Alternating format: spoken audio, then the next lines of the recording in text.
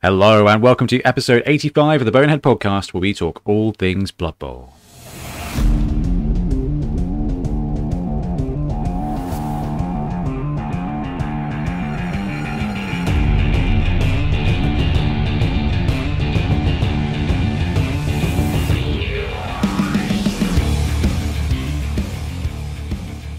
Welcome back. I'm Ben, and once again I'm joined by Blood Tithe Ben. How you doing, BT?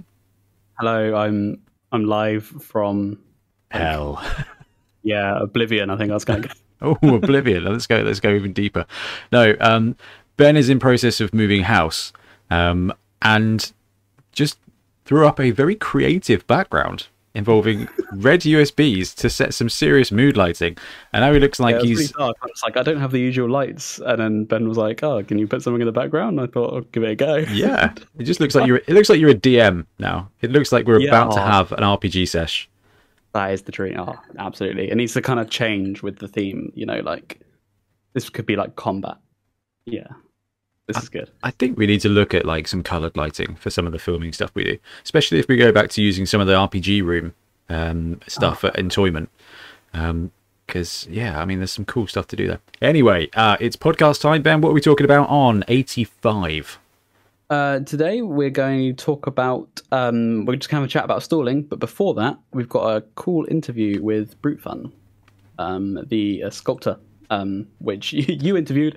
I was not there for that, but it's a really good conversation, so we've got that coming up too. Wicked. Yeah, no, Brutefun is the chap who sculpted that Black Orc team that we featured on Print to Pitch, and has also dropped a Lizardman team. It's been kind of drip feeding the models out, but actually the whole team and some star players came out yesterday. I've not had a chance to print them yet, on account of actually working quite hard the last couple of days, which is overrated. So yeah, should be a fun episode. We've actually got some Blood Bowl news to talk through as well, so let's go straight into that.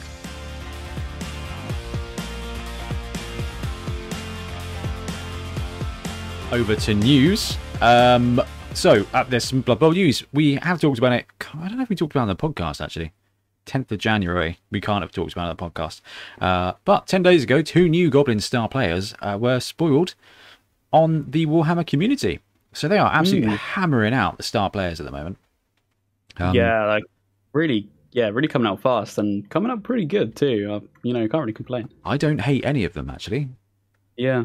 I don't hate any of them. Anyway, Fungus the Loon and Bomber Dribble Snot. Bomber Dribble Snot is a bomber who potentially dribbles snot. And then we've got Fungus the Loon, who is a fanatic, which is a big ball and chain wielding goblin. Now, we knew that Fungus the Loon was landing, didn't we, at some point, Ben? Because we'd seen the art. Yeah.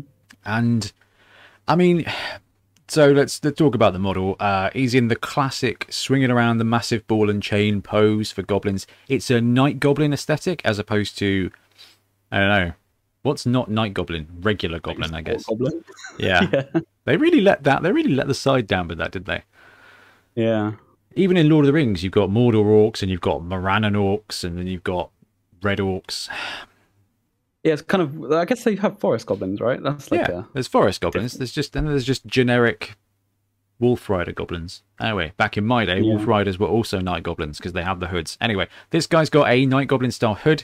I'm not going to read into it and get excited and think that there's going to be a night goblin team coming. But if they did and happened to have squigs, I would win a bet. So that would be okay. So BT, what do you reckon to the Fungus the Loon model? I think he's really cool. Really super cool. I think the ball is really interesting. Like, they haven't just gone for like a metal ball here. They've kind of gone for, they've painted it red. The spikes looking really menacing. I think it looks quite cool. Like color wise, it's very like new Blood Bowl. The paint job's great.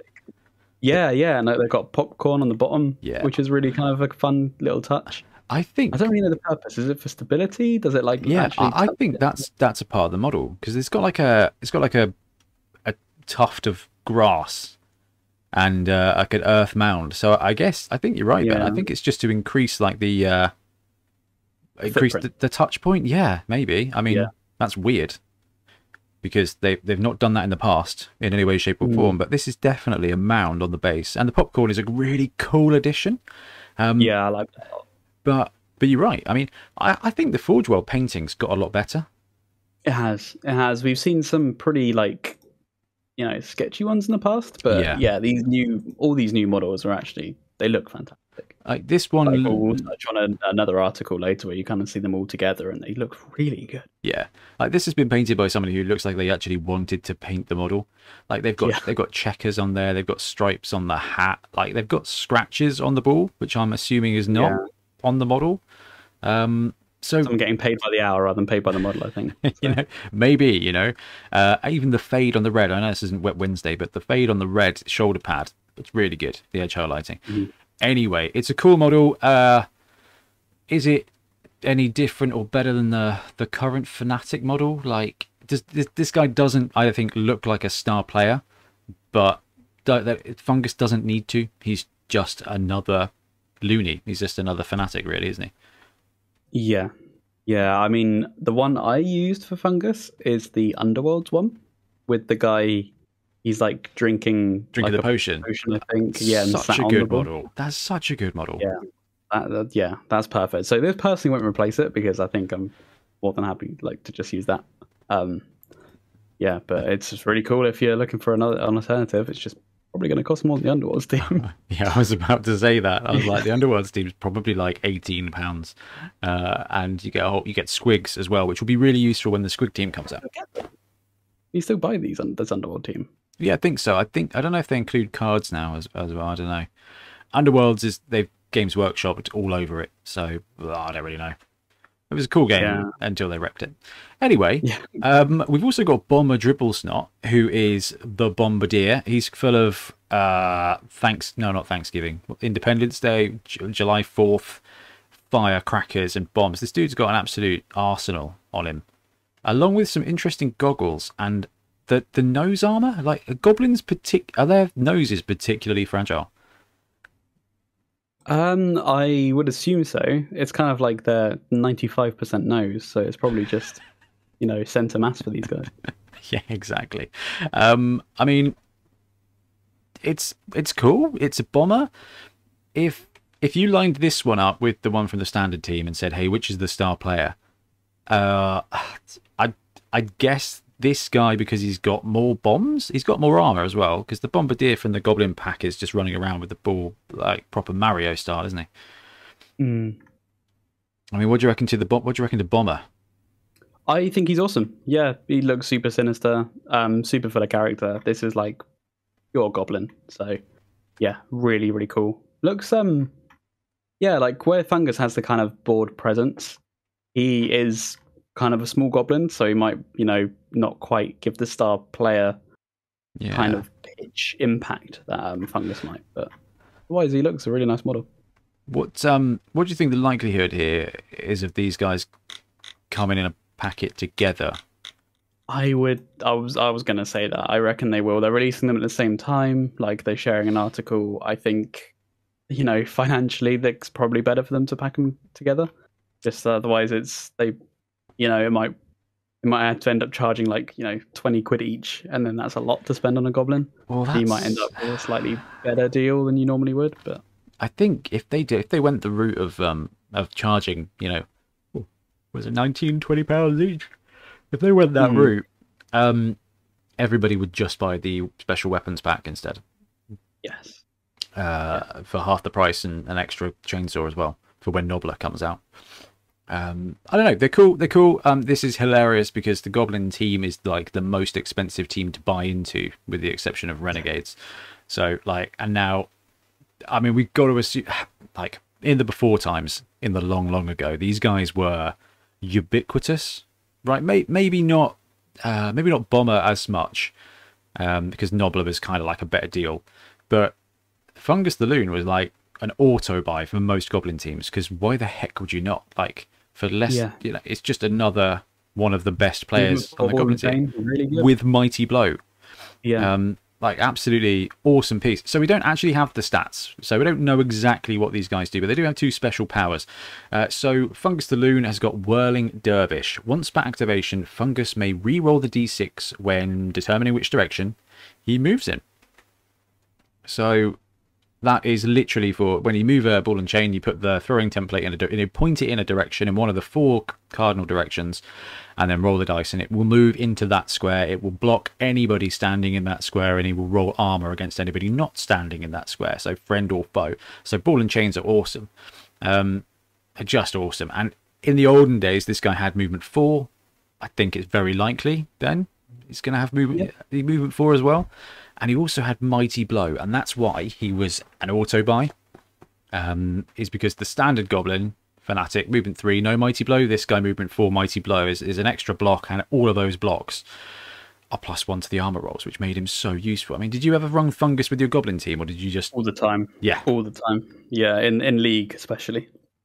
Yeah, I mean, it's just such an easy buy, and just pick on the line of scrimmage, he does stuff. Yeah, and if he dies, you don't even care because he's an inducement. Exactly. Yeah, often I would have Fungus instead of the actual Fanatic. So, yeah. It works great. Yeah, it's really good. I also really like abilities like this, where it's once per activation. That just is like a straight up all the time buff that's always working. Like, you're not... I feel like the once per game ones are really prone to like being forgotten. I know we've had that a lot in tournaments before, where people are taking these stars and just like, oh yeah, they can do that at the end of the game. Yeah, so this is just like every time, you're not really going to forget it because you're doing it so often, and it's just a really big power boost. It's a huge buff. Like, I did the maths on Theory Thursday last week because, dude, we've all been there. The ball and chain guy, he just runs a circle around the one person you're trying to hurt, and then you end up rushing extra squares, and then you end up killing yourself because you're like, you can't hit that 1 in 3 chance repeatedly. At least this guy kind of just gets a little bit more accurate. And I think, I think it's great. I think we'll see him at 80k. I think he'll be movement 4, and I think he'll be Mighty Blow, because that's how it was in the old edition, and the star players in this edition have got better for the most part and cheaper for the most part, with the exception of Barrack Farblast, bless him, with strong arm, getting ready to throw those tiny people. Then we got Bomber Dribble Snot once per game. There you go, Ben, your favourite. If an opposition player catches a bomb thrown by Bomber, you can choose to have it explode immediately rather than roll to see if the player can throw it again. I see. No, this is a good exception to that, because I think this is awesome. Because this is where, like, once per game, this is fine. I don't think you're going to forget this one, because catching a bomb is like, I was going to say it's rare, but it's not even that rare. It happens actually quite often, isn't it? But I just think this is so good, so much fun. Like the remote detonation, that's exactly what you want. Like when they catch it, instead of thinking, "Oh no," you'll be like, "Yeah, to be you." Old school Joker mode. Yeah, and this is it. Like, you look about throwing the bomb, you try and throw it to an empty square next door to your target, really, don't you? Yeah, exactly. Well, when you've got Bomber, you've got no fear. You can be like, "Hey, Wall Dancer, I'm going to throw this at you, and it's going to explode. You can fail to catch it, or you can catch it, but I'm going to throw this at your square, and it is going to explode. And there is nothing you can do about it." And that is pretty big. Because when you throw a bomb, anybody who's in the square that the bomb goes off in, they don't have to roll 4+. It's just auto. Yep. So with the exception of deflection, Bomber can just bomb that bomb right into the target bomb square and bomb everyone in it. And it's going to be... I'm big on bombers at the moment. I think they're great. Both in Blood Bowl and just, Aeronautica Imperialis, because Okay, glad you specified a game. yeah, just in general, like, I love cheeky B-52. Actually, to be fair, it's the B-2 Spirit, the stealth bomber. That's just a piece of kit. It's so good, man. I've been watching loads of UFO documentaries, and they're all like, "Well, is it a UFO or is it a plane?" I'm like, well, it's round. That thing is a literal triangle. Like, yeah. It's a UFO. No, it's not. Anyway, Bomber could be cool as well. I mean, I think he was like 60k or something in the last edition. Yeah, really cheap. Was he? Was he like 40? I was thinking he might have been 40, but yeah, maybe. I think I might be misremembering that. The new Goblin Bombardier is 45k. Okay. So I think we'll see Bomber land at something like 60. That's my guess. And you know what? Even then, he's good to go. So this is the interesting thing. So both players can be signed by any Badlands Brawl or Underworld Challenge team.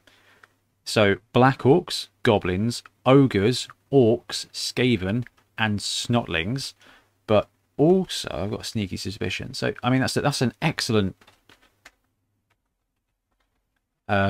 mixture of teams there. I mean, you've got the goblins, which is going to be standardized. But I mean, what else are we looking at? But can you see Black Orcs running either of these guys, Ben? Totally, 100%.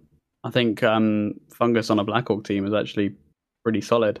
It's like a big distraction, to be honest, and Black Orcs can use that pretty well. So I think you can grab into the path of Fungus and just watch him go crazy. I think the Black Orc inclusion of Fungus is potentially the most interesting here. Black Orcs get half price bribes as well. So basically, like, for him at 80 plus a bribe at 50, 130k, he might be worth taking instead of the troll in a tournament if you can afford it. Because the troll's great, but actually having access to that strength 7 piece, especially as like some of your Black Orcs are going to have skills in a tournament situation, so you're probably going to have like a couple of guard out there as well to help protect it. Because that's the biggest vulnerability of the ball and chain, is that someone just runs up and Roffle stomps it on a 2-die up, just wrestles him to the ground and he's gone. The other thing, man, I mean, Chaos Dwarves are actually Badlands Brawl.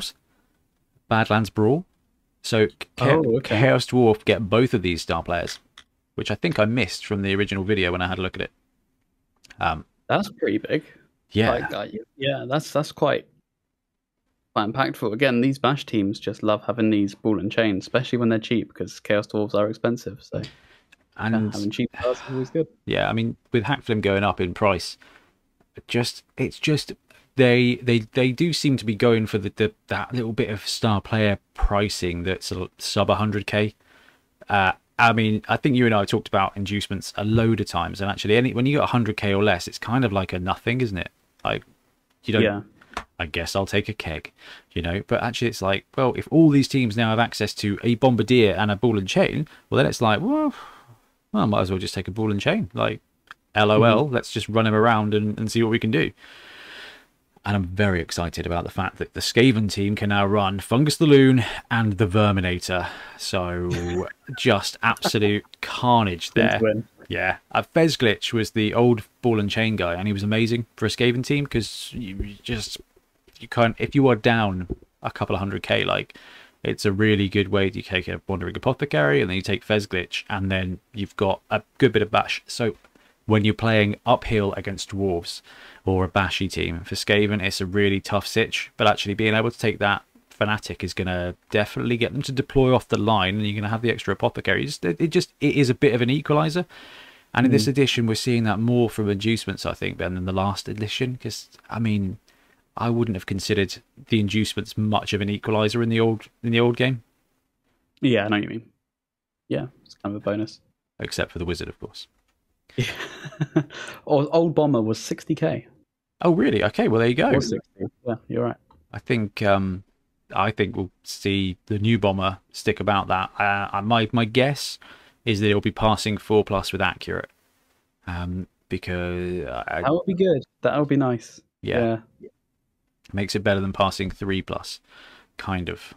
It's weird. The way the interaction works is that past 3+ with accurate is kind of better than past 4+ with accurate is kind of better than past 3+, because you can't wildly inaccurate it on a short pass, because of the way the +1/-1 works. So having it accurate is better, but you can throw bombs as long as you like. So Cannoneer is also a very legit skill for a bombardier. Yeah. Have an extra modifier to those long range bombs. Exactly. Just kind of like old Hail Mary bombs, because they're not quite the same, are they? Oh, Hail Mary. R.I.P. Saying that. Yeah. F in chat. Yeah. Sad times. Okay, next bit of Blood Bowl news is a very, very quick one. The Rat Ogre is going up for pre-order this week. The new Rat Ogre that absolutely smacks of Windsor Chog then. Yes. Yeah, we love this ogre. The chains, man. The chains are Chog chains. I'd pick those out anywhere. Absolute Choggers chains. Yeah, big fists and big bit of definition. It's a cool model. Going to be coming from Forge World, this one. Middle-sized model, so I don't think it's going to be the same price as Zolcath. I think this one's going to be in the £30 mark, same as the Verminator. I think the Verminator was about 30 quid. Is that right? Yeah, and you know what? I think the chainmail's been done really well. Again, this is a really nice paint job. Like, Yeah, very nice. it's not award winning, but it is very good. Like, Yeah, I mean, I'd be mega chuffed to paint this well. So yeah, I don't know, man. With your airbrush, you're not far off. I don't think. yeah. Get a bit of red on that flesh. These are really good. Like really nice blends, really nice. Well, obviously we're not really selling the paint job, are we? But No, it's that's truly it. yeah. Would it paint well with It'll contrasts? paint up. Yeah, it'll paint up brilliant. That's the main kind of thing. And the other thing Ben kind of mentioned is that the star players download free rules for some of Blood Bowl's most dangerous star players. So, in a kind of illogical order, Games Workshop dropped the new Goblin star players, and then like the next day or something, a few days later, dropped a page where you could download star players rules, but not the Goblin ones. So you got the Verminator, you've got Scylla, you've got Max, and you've got Frank, teeny tiny Frank, you've got Barrack Farblast and Wilhelm Chaney, and all their rules are available for download there, which is actually quite good. That's quite progressive, I think, at Games Workshop. Yeah, no, it's nice to see. Just here's some stuff, not here's a pack of cards that will print for 3 days and you miss out.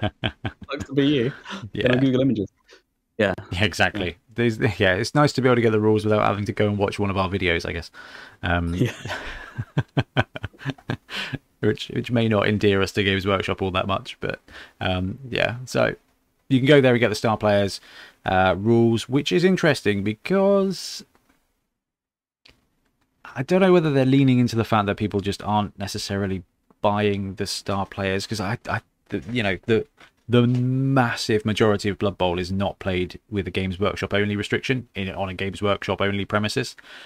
And Creek Rust Gouger is a wicked model, and if you want to paint it as like a cool treat for yourself, then it's awesome. Otherwise, there's much cheaper, much I wouldn't say better, but there's much different ways to get a Creek Rust Gouger model, for example, or a Wilhelm Chaney model, and actually them sharing the rules. I wonder if it's kind of like an acknowledgement to the fact that actually, or they're just, I don't know, Ben, or are they just being like good citizens and saying, here, you can download? I think maybe this is just a case of, this is a good thing Games Workshop have done where it's free. It's actually free. So, yeah, just take it. Good job, Games Workshop. I want to see more of this. More of this, please. Yeah. Cool. Now we've got a Kickstarter, I think just the one Kickstarter, which is from... so this is Big Green Ones, a fantasy football team of evil orcs. This is an STL team, and it is from Cross Lances. And we've seen quite a few bits of Cross Lances over the years. I mean, the Leprechaun team is probably the most famous one. I think that was kind of their first big thing into it. Now, this is a really interesting team because it's supposed to be like an ogre team, but it's also an orc team. Okay. Yeah, because they're the big green things. They are quite... They are not the normal style that you would see for Blood Bowl. They're quirky. I'm not a fan of this style, actually. I like what they're doing, and they executed it brilliantly. But their heads are just a bit big. It just looks a bit peculiar. I kind of know what you mean. Yeah, like they're well made. It's just an odd style. Some of them have... I can't tell, are they mouth guards or are they just really big mouths? That's something I can't quite tell on some of them. Yeah, no, that's their jaws. That's their actual jaws. Is it? Okay, yeah. So some of them are they are quite disproportionate, which might actually appeal to some people for sure. They really like, and again, the sculpting quality is phenomenal. Yeah, I am with you. The style is a little bit off for me. Now, he actually does say this in one of the updates or something like this. He said like the style is not to everybody's liking, but I wanted to do it because I thought it was fun. And actually, you know what? I love that. I think that's awesome. Like, I do think it's great when someone's like, no, this is not like, everybody's not going to love this, and I know it, and that's okay, because some people will, and I do. Yeah. We were looking for a new idea to create a welcome pack for our Patreon and Tribe supporters, and decided to create this team of evil ogres. Then we thought, why not make it accessible to everybody? So it's an interesting one.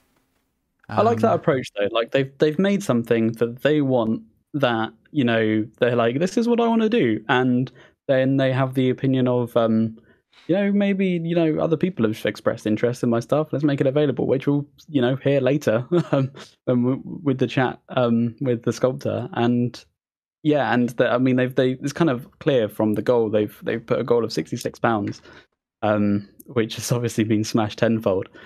So Yeah.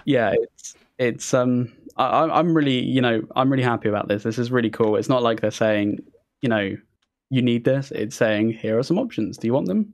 Have them. £3 for the team for STLs. £3.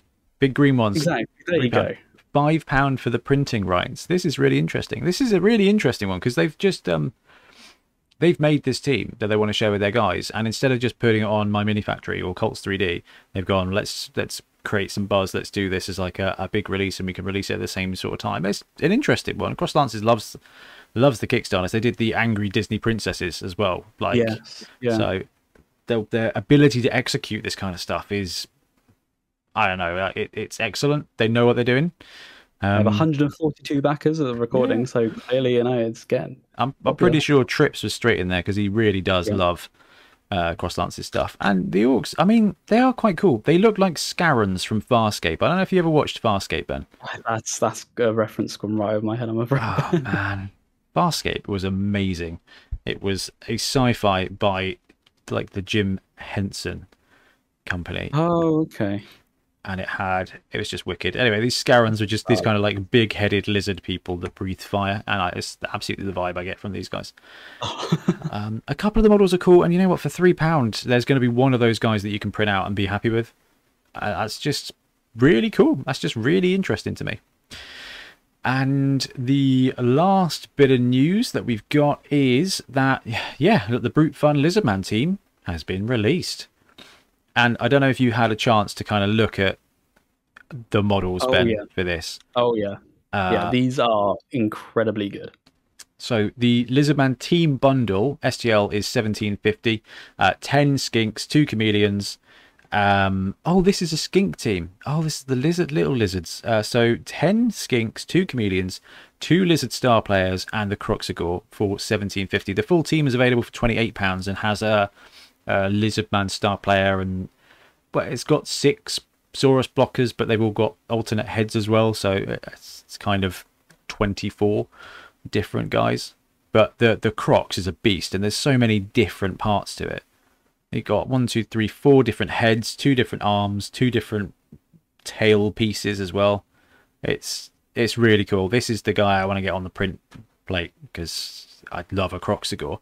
But I mean, this is kind of spoilers because we've got the interview coming up, you know, after Hobby, but it was that other little lizards pack is out there so that people can buy a skink team for Fumble Secret League, which is just one of my favorite things. It's just absolutely wicked. Like, really love it. And if you were into 3D printing, this is a wicked team. The Black Orcs that he did are amazing, and I am really excited to print this team off and do a print to pitch for it because I just like it. It's quite similar in design in some ways to the Games Workshop one, and the really cool thing is when you listen to the interview with John, you'll understand why, and I think it's a really cool reason. Anyway, I'm not going to spoil that too much, but as it comes to Blood Bowl news, Ben, I believe that's everything on the list. Let's just double check the list. Again. Cool. In which case, I know it's good. Pretty busy week. So, just 2 things to say for us. A massive thank you to all of our viewers, listeners, and patrons who support the show. Ton of new patrons this time round. We've got William Kelly, Emma Sweet, Jacob Garr, Torma, Trazer, Rick Hasselhurst, know that guy, Simon Taylor, Jim Callahan, Ian Bauman, Daniel Davenport, Simon Bolth, Antoine Herbert, Joseph McGibbon, William Mueller, and Aaron Gibbon. I think I might have mentioned a couple of those before, but no, thank you very much to all of our patrons. That helps support the show. And it's 4 weeks till Beachhead. It's going to be 3 weeks this Saturday. We've got the prizes on the way. The dice are on the way. Do need to get the trophies ordered. Actually, I'll do this weekend, Ben. I'll run some by you, but we're going to get some really flashy we got a nice chunk of budget for our prizes and everything. So, and we got on the way to 100 people on the Saturday signed up, and 60 odd I think on the Sunday for sevens as well. So, and the tickets are still available. So if you're interested in coming to what will be a massive Blood Bowl event inside a gaming convention, just come on. Get your ticket booked up, because it's going to be really good fun. And it's going to be a case of rosters coming up soon. So we'll put a big post out when the due date is coming, which will be at the end of next week. So probably put a little reminder post out on social media this week so that people can get our rosters in. And the reason we want them in so early is so that we can try and save time for the morning, because if you've got like 100 coaches coming, you want to make sure that actually rosters are checked and that everything's good to go, because it's going to be insane, Ben. I can't wait. What's the plan for the night on the town? That's the important thing. That's a good point, actually. There's still some hotel rooms, so I need to book us one. Yeah, no, they've got the hotel across the way for gaming on the Saturday evening. So that'd be so good. We'll try and get some it'd be good to try and do some like board games or something like that in the evening. Have some like drinks and some really casual games. I think we're gonna be good fun. I think we can definitely get that on the go. Yeah, should be great. It's just going to be great. I'm really looking forward to it. And your house date's kind of different now, isn't it? It was going to be like the Monday after. Yeah, is that right? Yeah, that's when. Yeah, no, okay. So yeah, we'll be moving a week after recording today, and then, but I thought it was going to be another 2 weeks. Oh, that's good. So I thought it was going to clash at Beachhead, but it's okay. It's all good. Stress over. That would have been carnage. Worry about. Absolute carnage. Anyway, that's it for Blood Bowl news. Let's move on for a quick hobby catch up.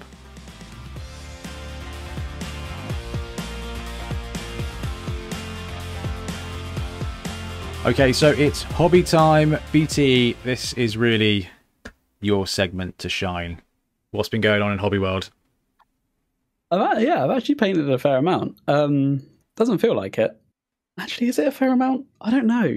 I've done a few things. We had another really good stream last week, so that was really good fun. So if you're listening and you want to tune into just a hobby hangouts, we're starting to do those every other Thursday. So we usually record the podcast on a Thursday, and on the week that we don't record, we'll be streaming instead. Just painting. Won't be doing that the Thursday after this comes out, because everything will be in a box ready to go. Yeah. So I may have to give that one a miss. I think I'm gonna pick up the slack for you that time, because I've got my Chaos Dwarf team. Then just got my Chaos Dwarf team I'll pop in with a voice, to paint. That'd be cool, because I've got an entire team to paint. So yeah, I was like, actually, I can fit that one in. But no, you've been doing a great job getting Big Red painted last week. The Big Red truck. So it's awesome. Yeah, so I've done a bit of painting on that. I've got some 40k coming up soon, doing a sort of mini league with some friends with that. And yeah, did some gore. So if you want to see me absolutely, learn how to use Yoo-hoo glue, it was cool. Get some really good advice from the chat. I was going to say, it was great for the chat to talk us through, making some really great suggestions. Yeah, so honestly, really good fun. It's just for a couple of hours every other Thursday if you want to hang out and paint. That's good fun. Come and join us. So did that. I also made a start on my Conquest army. Last Argument of Kings. I got my first stand done, which I kind of have on the screen. And I'm pretty happy with it, because I've been trying to I'm trying to do it to a time limit as well. So it's not the best thing I've painted, but I think looks okay, and I did it very quickly. So when you say time limit, do you mean like per model, per stand kind of thing, or like per the stand? I kind of wanted to spend no longer than kind of like hour per model. Because even though the models are big, the units are not small, are they? So what is it, like 16 dudes in there? 12. You get 3 stands of 4 usually is like a regiment, and then you can double that up and add extra ranks.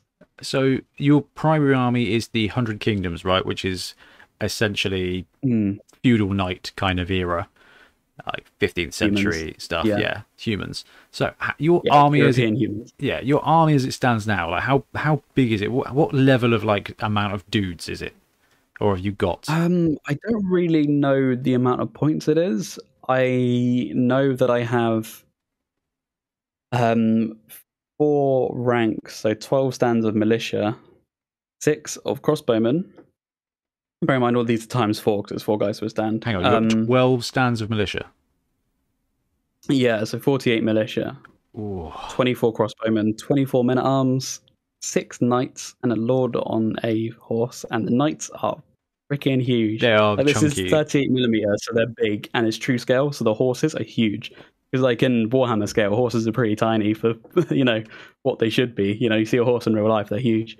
So these are like big horses. Like especially there's one carrying a banner, which makes it like so large. So that's quite intimidating to paint.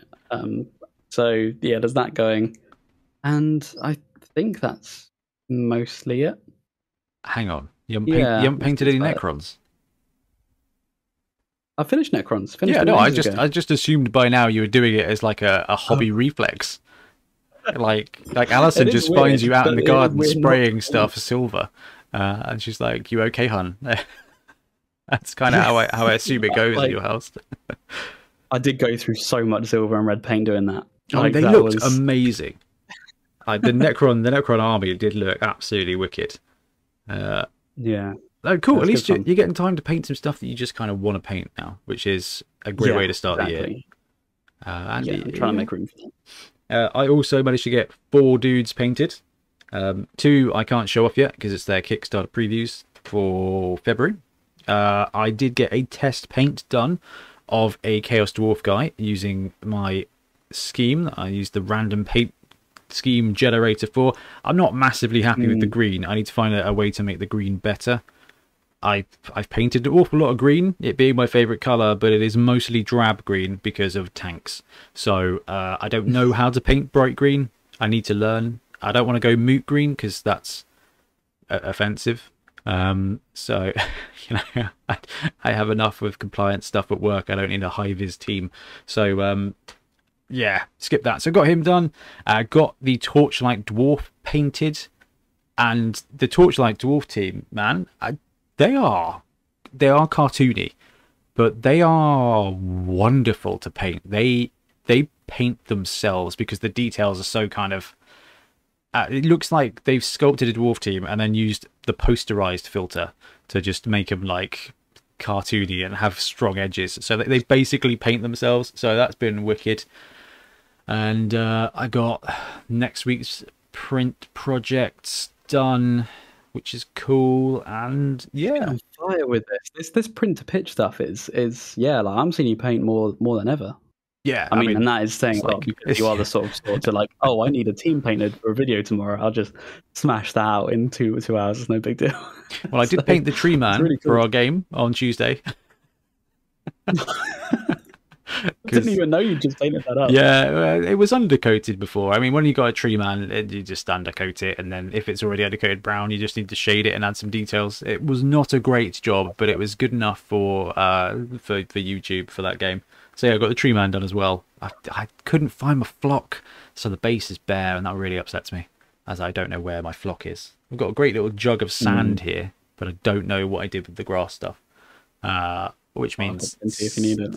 No, it means somewhere there's a little baggie that looks like drugs. So that's always. We've all got those as well. Yeah, it's just like it's always. That? Oh no, it's just foam flock. Yeah, that's, it actually is just foam flock. Yeah, that's for my train set, basically.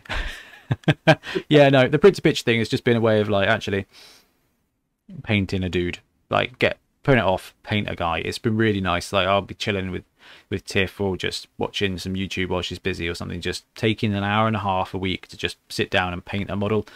It's doing wonders for my zen. Like it's actually really nice. Like that's my right, I need to paint a dude, and this is it. I know that you and Trips were both like, Ben, like you're busy as heck, why are you starting a new series? Like I'm like, because this is my way of forcing myself to take time to stop and paint something, because it is for content, and I'm loving it. Like the next one I'm doing is really it's not Blood Bowl models, so the team is made from stuff that's not for Blood Bowl, and that's kind of like why that's another reason I wanted to start doing this thing, is because there's a bunch of stuff out there you can use that isn't for Blood Bowl. That's good fun. It's just been good fun. But yeah, that's it. Brilliant. Have I painted anything else? I printed some stuff. I'll never paint it, but I printed it. It'll just sit in the little box of grey. That's the case. Yeah. Oh, Craig and Iron Man Rick have been talking about epic heresy, which is Oh yeah. really dangerous. It started because we got an Adeptus. I mean, even when we came to yours to record the game on Tuesday, and I saw like these tiny space marines, and was like, Ben, what is this? There's some crisis suits. Yeah, sure that's not heresy. Oh no, that was it's completely separate. I was just like, oh yeah, Tau are great. It might be cool to make little heavy job. You know, I've got space on the print plate. That's exactly what I mean. Like, I'll just put some stuff on there, and I could be like, look, I've got this model, and it will just go in a box, which is a shame. But if I want to paint bright yellow, then the Tau scenes are there. And I was like, well, I might as well just see what other STLs have got. So then I printed some 8mm Terminators as well, just 5. Like old school Terminators, not the Cataphracti ones, just like straight out of the Space Hulk box set. I was like, I just want to paint a little stand with 5 red Terminators on. Just they've got to be Blood Angels, right? Yeah, man. Space Hulk stuff. Bright red Terminators. I was like, that'd be really great. That'd be really cool. And they printed out okay, so it's all right. Although I've done that thing where there's a bit of a print on my plate for the last couple of days because I printed a little Link, like the dude from Zelda, for Sam, and the shield came off squiffy. But I didn't realise until after I'd like washed it and trimmed it and stuff, and I was taking off the supports. I was like, oh no. And by that time I'd put the next print on, and I'm too scared to go and check the print plate to see if that shield failed and if there was some stuff in the resin tray, so I just haven't been outside. I do need to go outside. So I need to print another Link for Sam. But yeah, so that's what's been going on in hobby. Games wise, not a chance. I did get to film a game with you, and it was great fun. Yeah, it was a game. It was a game. Yeah, I won't spoil anything about the game, but it's definitely one to watch. I don't think new filming style, which is really fun. Yeah, I thought it was good fun to try. I think it went all right actually. I edited the first half of it already, so that will go out to the patrons on Saturday. So I'll finish that off tomorrow night. Before Tiff gets back from work and we move on to Harry Potter movie 2. And yeah, I can get that. It's good. It's good. The game is great fun, and some of the camera shots I love. I'm just like so happy with it. So hopefully you guys will like that when it comes out on Sunday. What other games? You got any games in then? No, none at all. Other than that, yeah, no, I haven't been able to get down to League, but you know, it's other things come up, but you know, we'll see what happens in the next coming weeks. Yeah. Yeah, I think that is about it for hobby. Although on the downside of us filming the way we did downstairs, Ben, I had to move the PC upstairs after, you know, because well, I needed it for work, okay? Even though I've got 2 laptops, I use this PC for work because it's got a cool green screen setting. And then, so we set it all up downstairs, and then I promised Tiff that if I could have you round to film, that I would tidy the dining room again. So I did, but in doing... Yeah, exactly. I was like, oh, please, if Ben comes around and films. She's like, yeah, but you know, don't mess up the dining room. I'm like, okay. Okay, I will be good. And I was good. Although, when I was carrying the PC up the stairs, I slipped and fell down the stairs onto the PC tower unit. And this is a big boy, right? This is a heavy thing. Yeah, and I full on like speared myself in the side and then rolled down half my stairs. It was brutal. Like Tiff was asleep, and there was a loud enough noise that it wasn't a case of she was beyond, like, she went past the initial like anger at being woken up straight to concerned because I'd made so much noise she thought I died or something. I didn't scream. Oh God. It was just like crunch, crunch, crunch. She was like, are you okay? And I was like, oh God, I woke you up. You don't look mad. And she was like, I'm not, I'm worried about you. I was like, oh, okay, wow. Now, like, that sounds really painful. It was brutal. I was yesterday. I was like, I don't know, the chest, I thought I'd broken a rib because the way I landed on it, I've got this nice mark, but the chest is not been too bad. The back hurt for a bit. My back and neck caned yesterday. I was like, Nurofen Express, like Skittles. Oh, I miss Skittles. I'll buy some Skittles. And today, I don't feel too bad, which was really nice. So I went for my my annual review. We went, so I met my manager in Winchester, which was really nice, and ended up doing a 9K walk. so which was really lovely. Working hard for that promotion. Yeah, so I was just like, yeah, no, that's fine. I work from home. My back hurts. It's not too bad. It'd be nice to get out, go and have a look around. And then like done like 9 miles or something. I was like, oh, human body's not built for this. I work from home now. The other day I had 320 steps, and I know that all of those were to the kettle. Like, It gets bad. It gets really bad. Like, I remember, I was about to say recently out of reflex. This wasn't recent at all, but there was a time where I thought, you know what, I should really go for a run.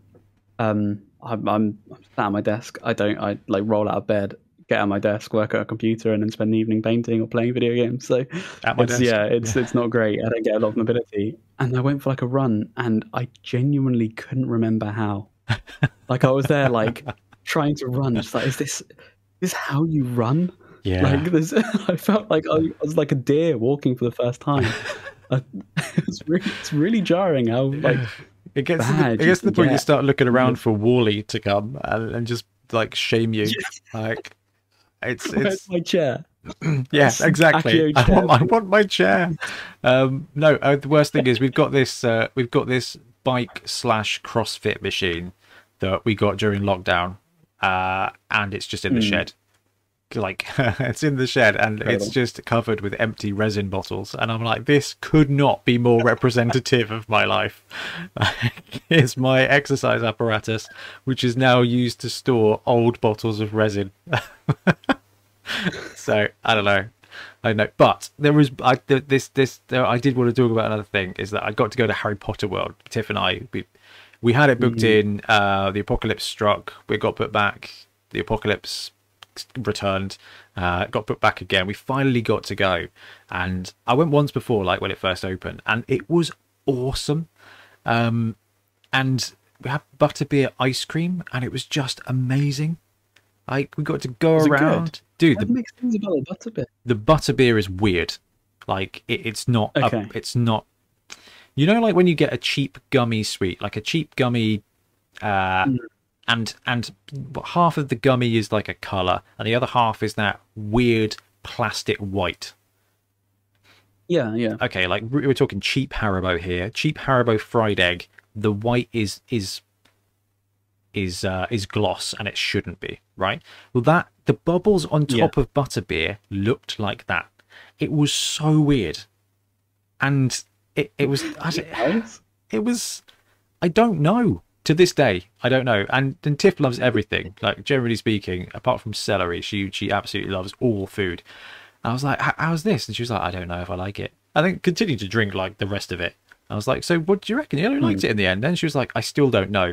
But the ice cream was amazing. It was like a butterscotch Mr. Whippy. 10 out of 10 would recommend. I don't even know how much it was, because you gotta be careful. That doesn't matter it doesn't matter. I was like, £16 for ice cream, please. At least it's not the cinema. Was kind of how I was thinking. But the next day I had to go out really early and buy Tiff the books, because I couldn't be bothered to hunt through storage for them. So she's rereading them. We're watching the movies again. We watched the first one the other day, and the dialogue is awful, and it makes me so happy. Like, the aesthetic of the first Harry Potter film, it's really weird. Harry Potter talks like a posh old person, which is just outrageous. He's like it's something like, I say, Hagrid, or like, how is one supposed to pay for this? It's really strange. It's really strange. He was like, but Hagrid, how am I to pay for this? I'm like, no child ever. No child ever. Like, I'm older than Harry Potter, and I would have been like, I'm really sorry. How am I? Like, I don't have any money. Like, how am I going to pay for this? Like a human, Harry Potter's like, I say, Hagrid, how is one supposed to pay for one's wand? I'm just like there, like absolutely creaming, like with laughter, and then they go into like the magic tavern place, and I'm just like, Tiff, why is everyone from Oliver Twist? Like, they walk in. It's like Tory Potter and the philosopher's, like, I don't know, jewels or something. Yeah, exactly. It's like, it's very strange. And then they're in the Hogwarts, and the janitor dude with the very pretty cat, to be fair. The janitor dudes like wander around, and I just couldn't help myself. I was like, hey, look, Fagin's looking for them. He's going to teach them to steal things, and then they go and steal things, and I'm like, wow, I don't remember Harry Potter just being like, it's so funny, and we go to the Harry Potter. Oh no, the caretaker. Yeah, exactly. All right, governor. It's a three-headed dog. Exactly, like it's so good. Get him, Ron. But they played giant chess, and I was just like, dude, that is wicked. Like giant That chess, must have been pretty cool. or a full-sized so it made me think, like, if I was insanely rich, like if one day I win the lottery, or I don't know, find out I'm related to Bezos. If you were from where the kids in Harry Potter were from, yeah, right. and you had that, I would pay for full-size live-action Blood Bowl, and it would be the best pay, like, for TV. So Dana White, who's the UFC dude, he's got 750 fighters. Okay, that means we could have about 60 teams, and we just hire UFC people, and we line them up, and we play Blood Bowl with them, and when one blocks another, they have a 5-second fight to see what happens. It would be amazing.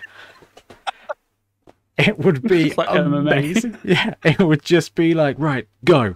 No, okay, cool. That's a push. You move back one space. Jason Statham look like. That's that. They all look like Jason Statham, to be fair. But I don't know. I just I've got on a proper like sidetrack rampage here. But I've just had such a busy week, and I don't even think. Oh, sorry. I was going to say I don't even think it's that far away. Like, I mean, I was talking to you earlier about this week.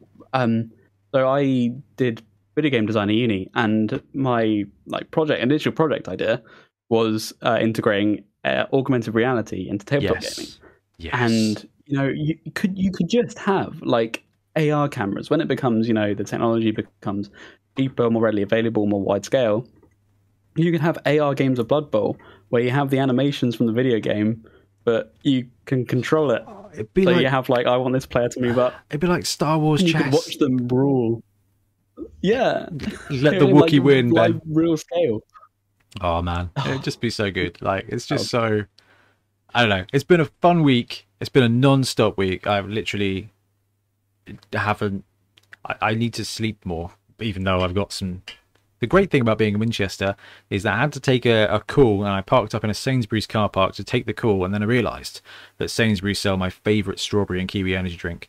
So I walked in and bought like 36 individual cans of Pink Bolt Zero, and then discovered that they don't have a quantity button on their till, which I find outrageous. So this poor old dude was like, how many do you have? And I was like, 36, I'm really sorry. And he was like, I was like, 36. He was like, oh, I don't have it. I have to scan them all. I was like, no, surely you can just like type in 36 to do this. He was like, no, they took that away from us. And I'm like, what the heck is going on at Sainsbury's where they're not allowed to put the quantity in? I was like, dude, like, I work in retail. That's like a war crime.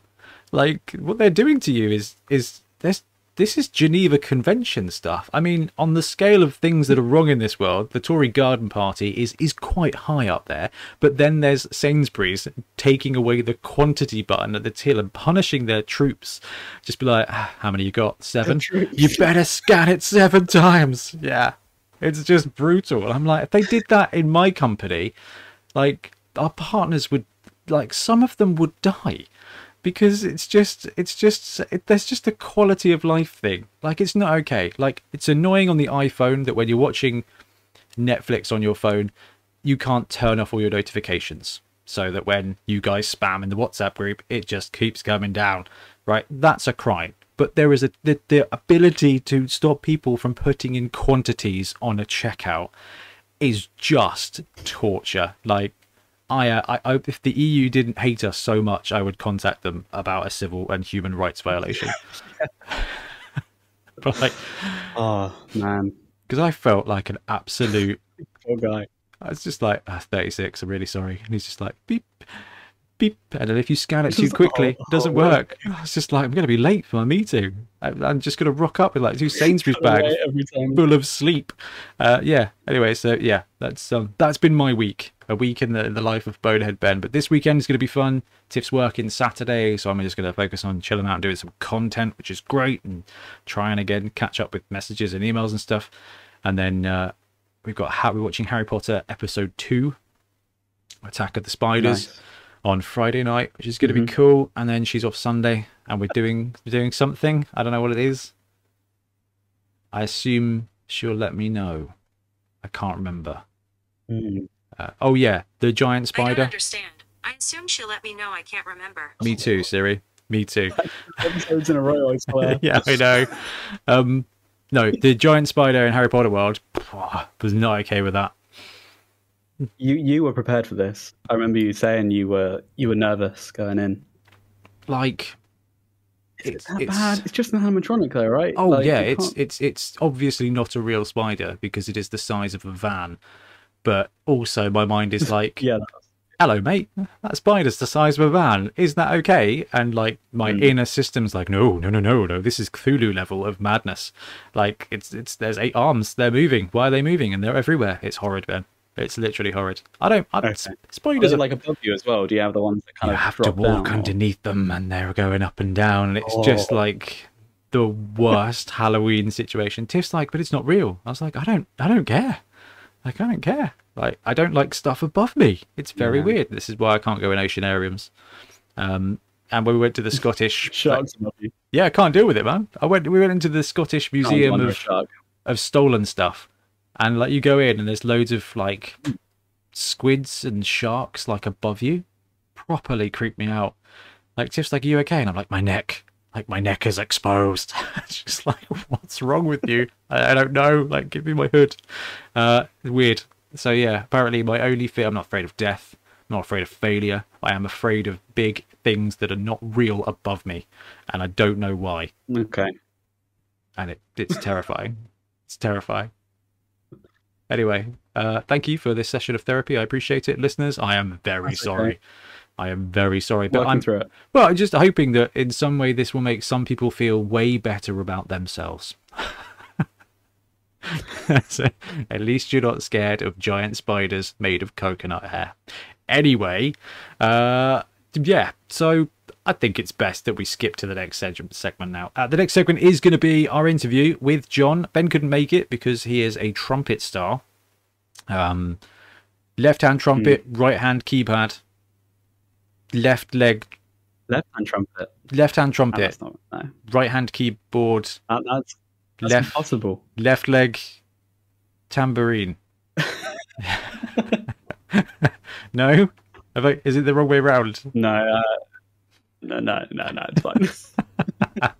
Anyway, Ben was at band practice. So I couldn't make it, and I booked it at a poor time. But we did get to spend a good half an hour or so with John, who is Brutefun, who designed the Black Orc team and has moved on to designing the Lizardman team and is designing something else very cool that is not lizards or orcs. So enjoy, and yeah, we'll be back in a second.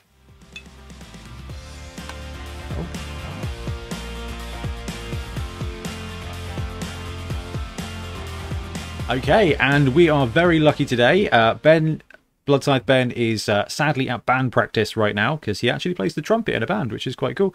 But I have been joined by John from Brutefun, a 3D sculptor extraordinaire, I'm going to declare you, as I have done.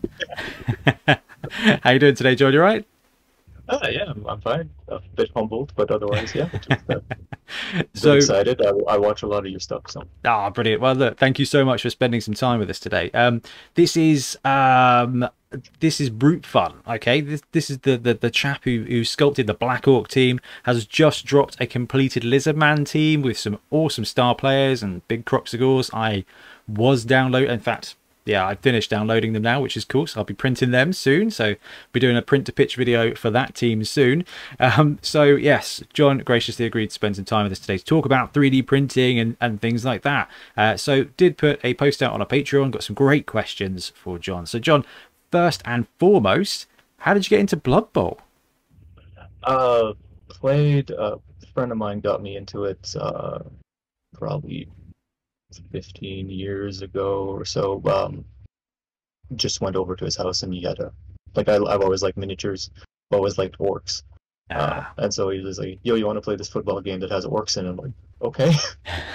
Like, never been a big sports fan in general, but he had me at orcs. Yeah. The game was right fun, and then the Blood Bowl on the PC came out, so we played a lot of that, and that's mostly been my experience with Blood Bowl. After that was the computer games, um, and then very recently, maybe a year and a half ago or so, taking a stroll around my neighborhood and saw a couple people just outside playing a miniature games of some kind. So I overcame my natural shyness and just like, "What are you guys playing?" And they mentioned Blood Bowl. I was like, "Holy crap, I know that game!"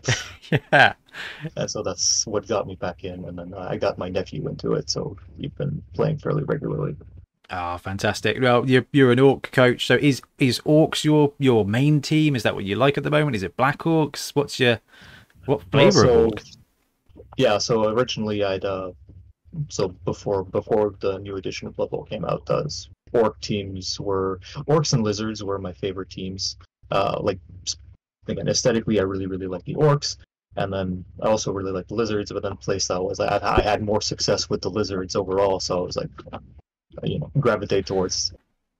You don't play to Everybody win, does. but losing every game is great either. So Yeah, sometimes it's nice just to take the gloves off and put down that lizard man team and just be like, yeah, this is much well, better. it's also because the friend that got me into Blood Bowl is a real like his favorite team is Skaven, so Yes. it was nice to have pieces that could keep up. Yeah, yeah. Actually, I think Skaven Lizardman matchup. I'm a huge Skaven coach, love them, but lizards, they have the edge. They can just destroy you and keep up with you. It's broken. I love lizards as well. Really love lizards, and I really love your lizard team. So I'm just going to quickly cut the screen to the other screen where I've got your post up here, so we can have a look at the Lizardman team as you're going through. I mean, I absolutely love this sculpt. So I'm not surprised you've gone from Black Orcs to Lizards for your first two teams. That makes an awful lot of sense. I mean, let's start with the Black Orc team. Let's start with the Black Orc team with your sculpting. Picked up Blood Bowl, loved it, came back to it.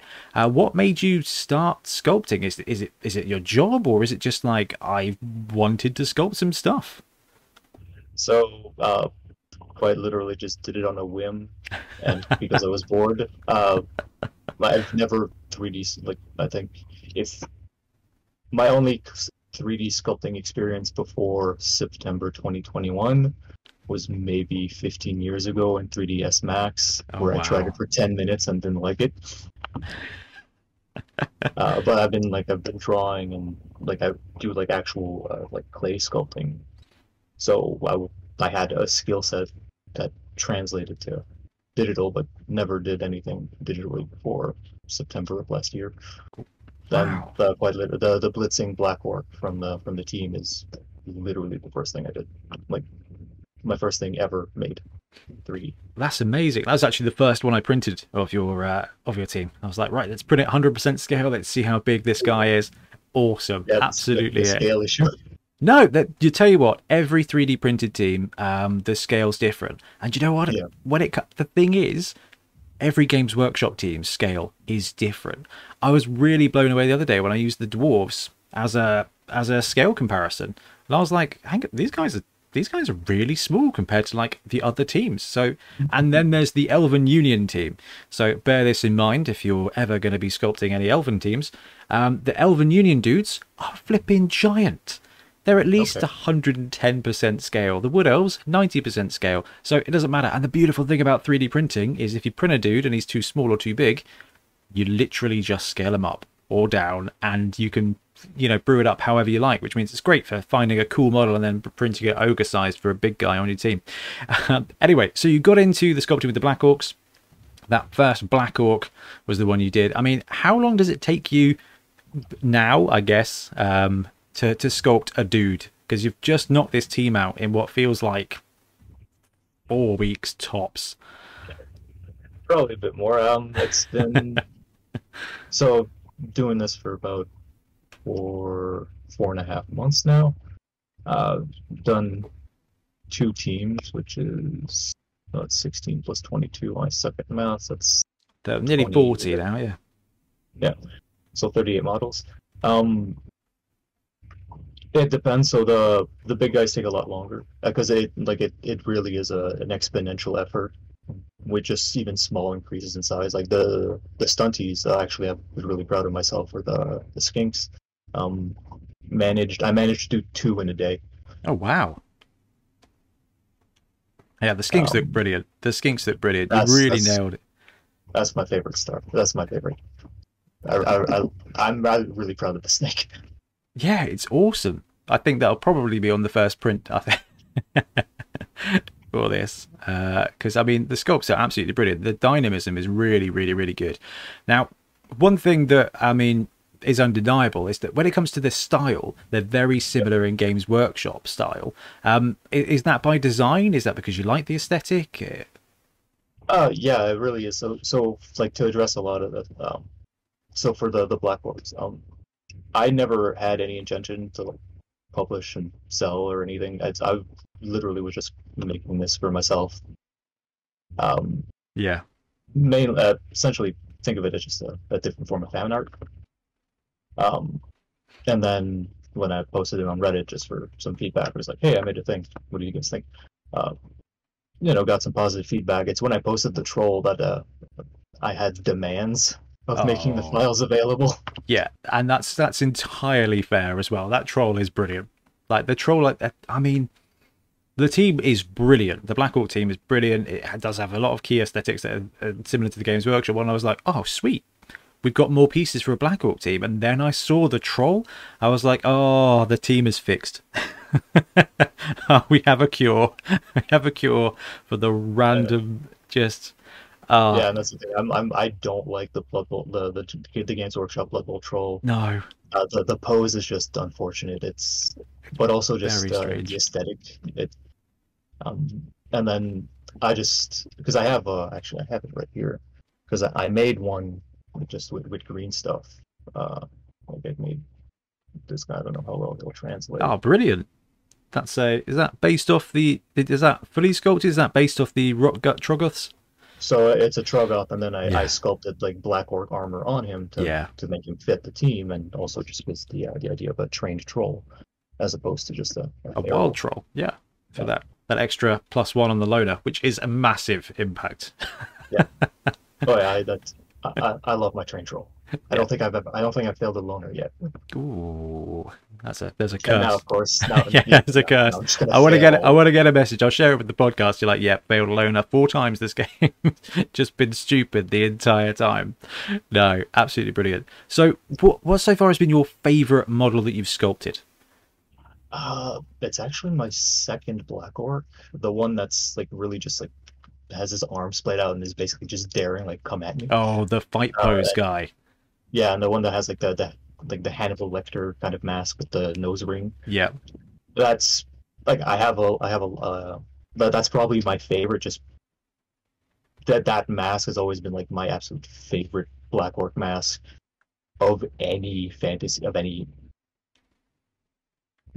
style across like games, and like I've always just loved that particular like GW Black Orc head so much.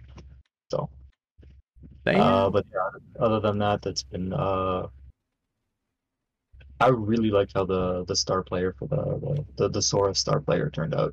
the As I was Sora star player, this one here. Unfortunately, Colts wouldn't load that particular image first time. This big boy in the background with the kind of predator claw. yeah Yeah, it looks absolutely chunky. I mean, I don't know. Did you play Warhammer? Like, were you involved in Warhammer in the olden days? Though back in the square base yeah days at all? yeah Fantasy Battle. I had orcs. Yeah, because Never really played because I was very young, but I just remember going into a game store once and like just saw it was like, holy crap, they make little toys of Warcraft orcs. yeah. How Oh, little I knew. yeah. Did you see the cool StarCraft stuff on the other side of the shop? Yeah, No, because this guy absolutely has got that throwback look of the Temple Guard. Yeah, this guy needs to be painted blue, like, because it just looks like the old green based Temple Guard guys, and he looks brilliant. Really, yeah, really cool piece of work. Yeah, and that's something like that's what I was going for. Like I wanted like a kind of Temple Guard source because originally too, when I was before I started with like I was planning on giving everybody some kind of helmet, like a skull helmet. So I was juggling the idea of like a Triceratops helmets for everybody, Yeah. or I don't know how well you know your dinosaurs. Medium, not as well as my best friend's kid, but you know.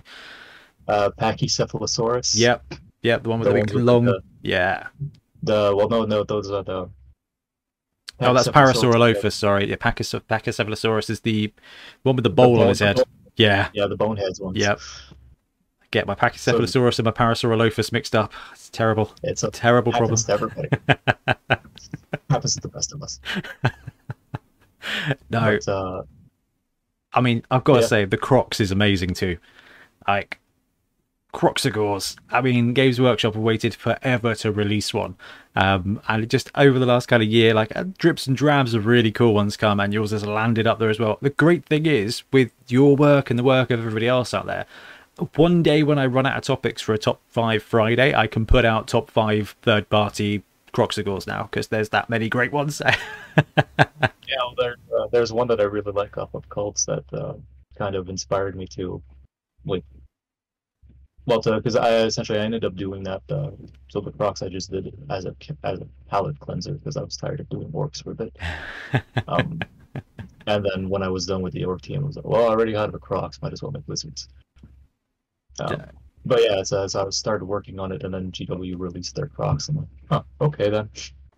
Yeah, that's kind of always the way. Now, talking about inspiration, palette cleansers, so many people have asked, what's next for you? So, I mean, is there anything you're brewing up at the moment that maybe you could hint as to what your next project might be?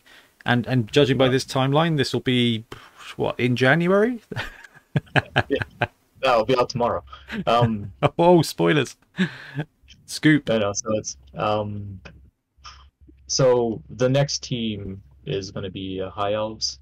But before I get so right now I'm just working up the foundation model for the. Well, I'm basically working up a universal humanoid Okay. because I'm new at this and I'm essentially learning from frustration.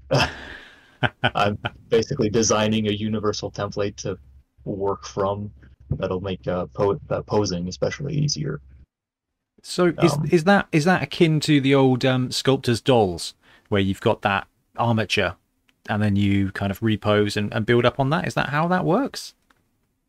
That's how I'm approaching it because the software I'm using, because a couple of people have asked just on Reddit and stuff like that, is Blender, which is a free open source.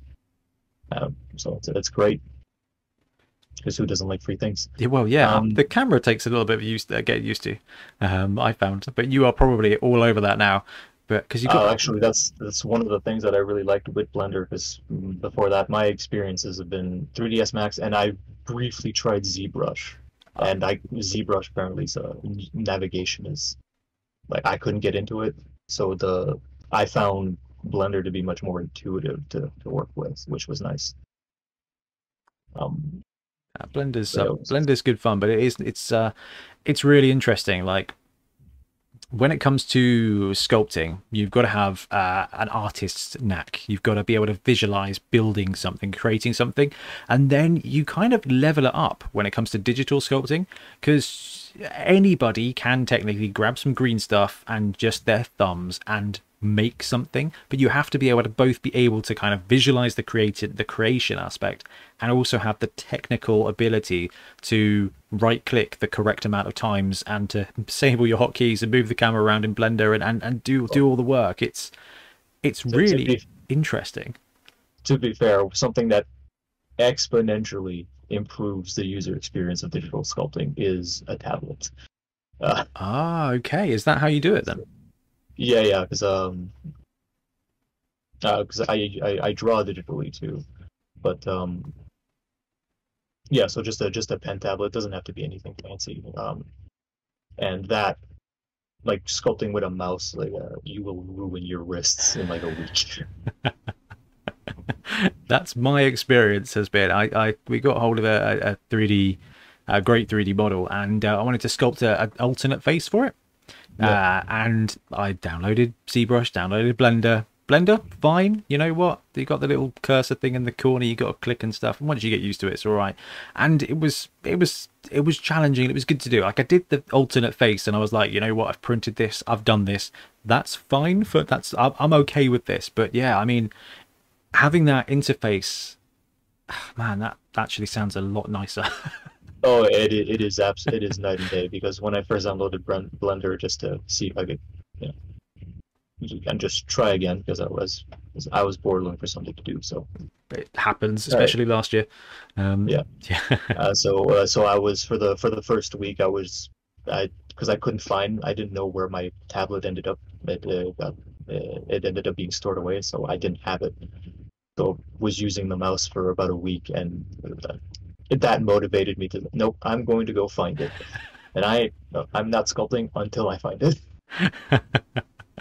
The old storage issue. Yeah, no, I don't go into my storage unit unless I really need something, or Tiff really decides to need something. We went to Harry Potter Land at the weekend, and on the drive home she was like, oh, where are all our Harry Potter books?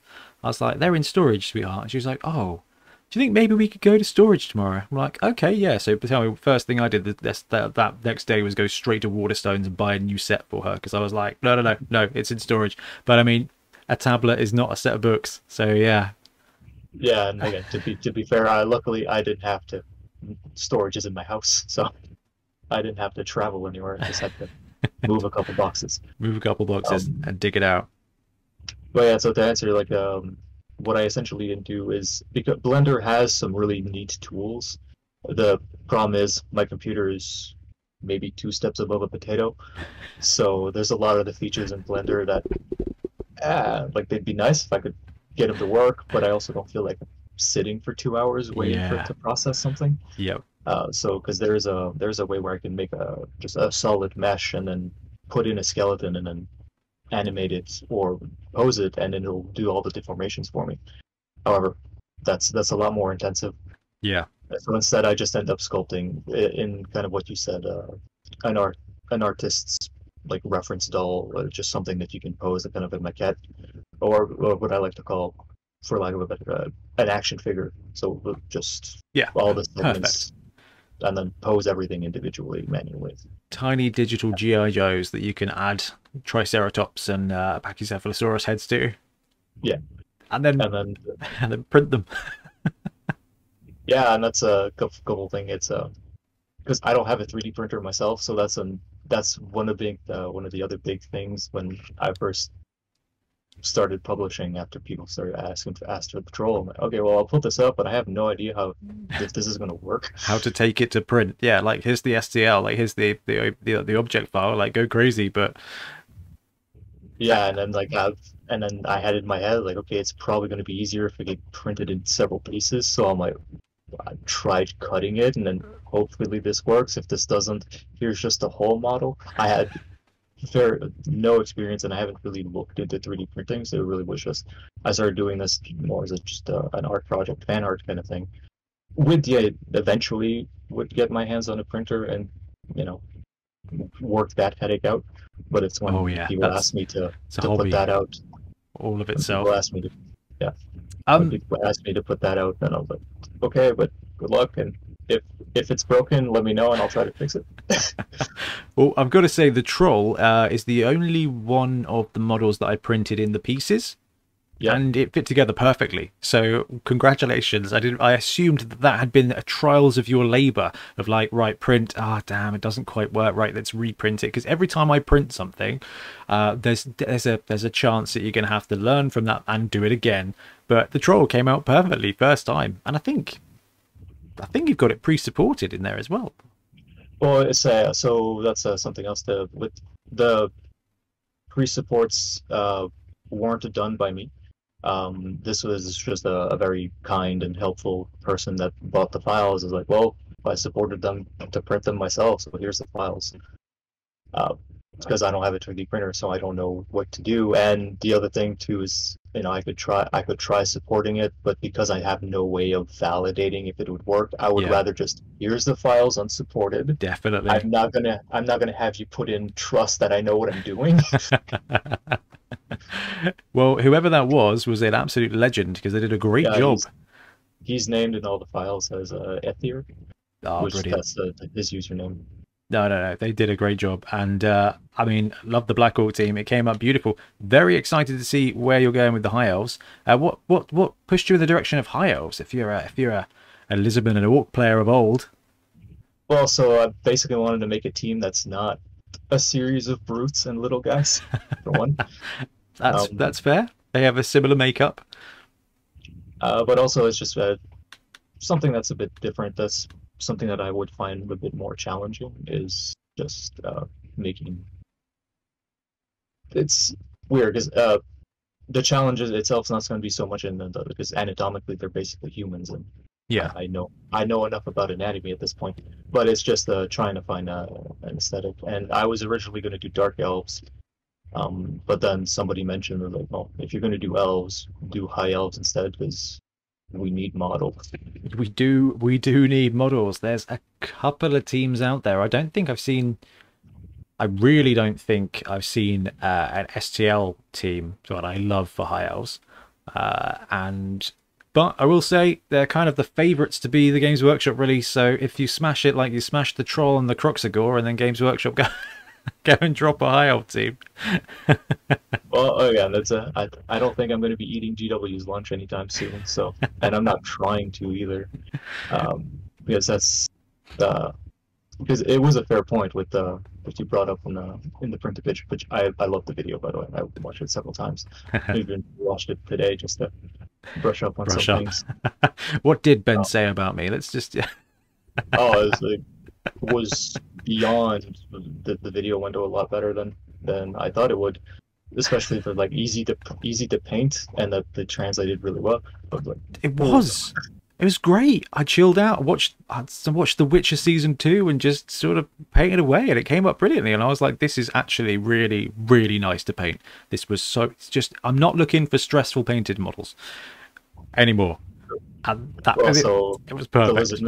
lizardmen hopefully aren't so bad. Well, I think this, because of the way the texture is brilliantly done, by the way, and the level of detail you've gone into the armor, I think this might be where I start playing with some contrasts to see actually how quickly I can paint it up, because the detail is right there. So actually, I haven't done a lot with contrasts, and Army Painter have got a new set coming out that's very much like contrasts. Yeah, So speed paint, I think. yeah, the speed paint. So getting quite excited about that. But actually, I've got one contrast paint and it's brown, and I use it for basing. So I don't, I don't feel like that really qualifies me. So this is. I was thinking about it earlier. I was like, this might be the time where I bust out some contrast paints, and Yeah, and that was my aim at least for the scaling as 'cause a couple people on Reddit have sent me some pictures. Somebody sent me some pictures of them starting to paint, and at least for the skinks, and it looks like the scaling works beautifully. Like it actually comes out very well. For the Saurus, most of it comes out. Some of the smaller scales on the tail don't seem to. But he said it could have been because of the base coat or whatever. But also, I guess they kind of just merge into slightly bigger scales, which works. and you know what? When it comes to that level of detail, I love detailed models. It's great fun, but these are for gaming. You don't need them like super deep. These do not need to be micro scale World War II ships with rigging. Like we don't need that for Blood Bowl, because these dudes are going to get knocked over, right? Even the Saurus, they are going to get knocked over. Black Yeah. Orcs will see to that. I know a really big troll that will probably be able to do it, and so it's fine. Like this is excellent detail without being just unnecessary, which Yeah, and that's so I think that yeah, and this is where like I'm trying to, and it's because I'm still learning. So a lot of it just like I'll release this, and then hopefully everything works out, and then uh, people aren't generally shy on the internet to say, hey, this doesn't work. So I'm happy to take that feedback into because I can fix it or I can improve. that's Um, awesome. That's such a good attitude to have. I mean, aesthetic wise, nailed it. I like that you got the different heads as well for the lizards with the I don't know what's The mouth guard. yeah, mouth guard, the dentistry piece, which you've got Yeah, bang on, by the way. yeah, and essentially the reason for that is simply because I have no idea how well this will print. So I was like, all right, here's a version that doesn't have this in case this is too fiddly that you can't remove the supports without breaking it off anyways. Nah, Because I don't have that'll be fine. I actually, because I I think don't have a way to validate yet. yeah, I think I bought the first one you released, and started pre-supporting it, and then something happened, and I went and did something else. But I think I've had a failed print, and it took me about 4 days to front up to going outside, putting the gloves on, and scraping the detritus out. It wasn't one of these that failed. It was I have every now and again I get really excitable and print loads of like BattleTech stuff that I really don't need, but I support it and I don't do that very well. So every now and again I take the plate off, I get really excited, and then I realise I've got a whole mech missing and it's in the bottom of my resin tank. So I never got around to printing the first one, but I started looking at the pre-supports, and actually because of the way the scales roll, you roll them onto their back, you can get the pre-supports going into the base of the scales, and actually the face mask just prints itself, so you shouldn't really need any support. So it's not going to be a problem, but that will be my challenge now. This is good. I like this. I got bullied by Ian Triple Pow Triplo, our 3D printer kind of correspondent, for a while because I hate pre-supporting my own stuff. I've started getting better at it now, so this is it. The key is just having something worth putting the effort in to try and fail first. Well, I mean, to alleviate your future woes, at least can't do anything for it now. But I did use some of the proceeds from the Blackwork sales to get myself a 3D printer that should get here around April. Oh, fantastic! Which one did you go for? Which one are you? Went for the Frozen Mini 8K. Oh, okay, 8K, nice, very nice. I just did a bit of research and ended up being just that has the highest resolution per square inch. So Yeah. it's 22 pixels per inch or something. Well, just for anybody out there watching, I've got the Mars 2 Pro, and everything prints out just great. So, and I had the Mars 1. I've got the Mars 1, but that was an electrical issue, which led to me rage buying the Mars 2, and everything printed out great on that. So you don't need like a Saturn, or you don't need like a $500+ printer to print out this kind of model at tabletop level. Not by a long shot. The Mars 1 is probably $200 now, and actually that's you will be able to print stuff great. Probably one of my favorite pictures someone sent me, so you can actually find it on Cults, because they actually did because Cults you can do a make and then link it to the file that you made. But somebody sent me a picture at some point of they printed one of the Blackworks on an FDM printer. Oh wow! And yeah, you could see like the layering, but it turned out surprisingly well. And I was like, oh, okay then. It almost seems like I know what I'm doing. Hey, if you sculpt well, it will print well. That is a genuine, true story. Okay, cool. So the Black Hawk team went well. The Lizardman team looks amazing. I'm very much looking forward to printing that out. I'm excited for High Elves. Hopefully everything goes all right and we get a cool team with that. I mean, one of the other questions is, have you thought about doing some star players? That was probably before the Lizardman team landed with some cool star players in. Well, yeah, so that's well, technically the Troll was a star player too. Was it Ripper? Yeah. Yeah. So I was also, but then because this is actually the second take on him, which, with the hand had to be remodeled because it wasn't quite table friendly. Like the pose, the original pose was a bit more to my liking, but unfortunately the hand was outstretched way too much. You'd have to basically put him sideways to face anything. That's the downside of tabletop sometimes, is you're supposed to fit the dude in a 34mm square.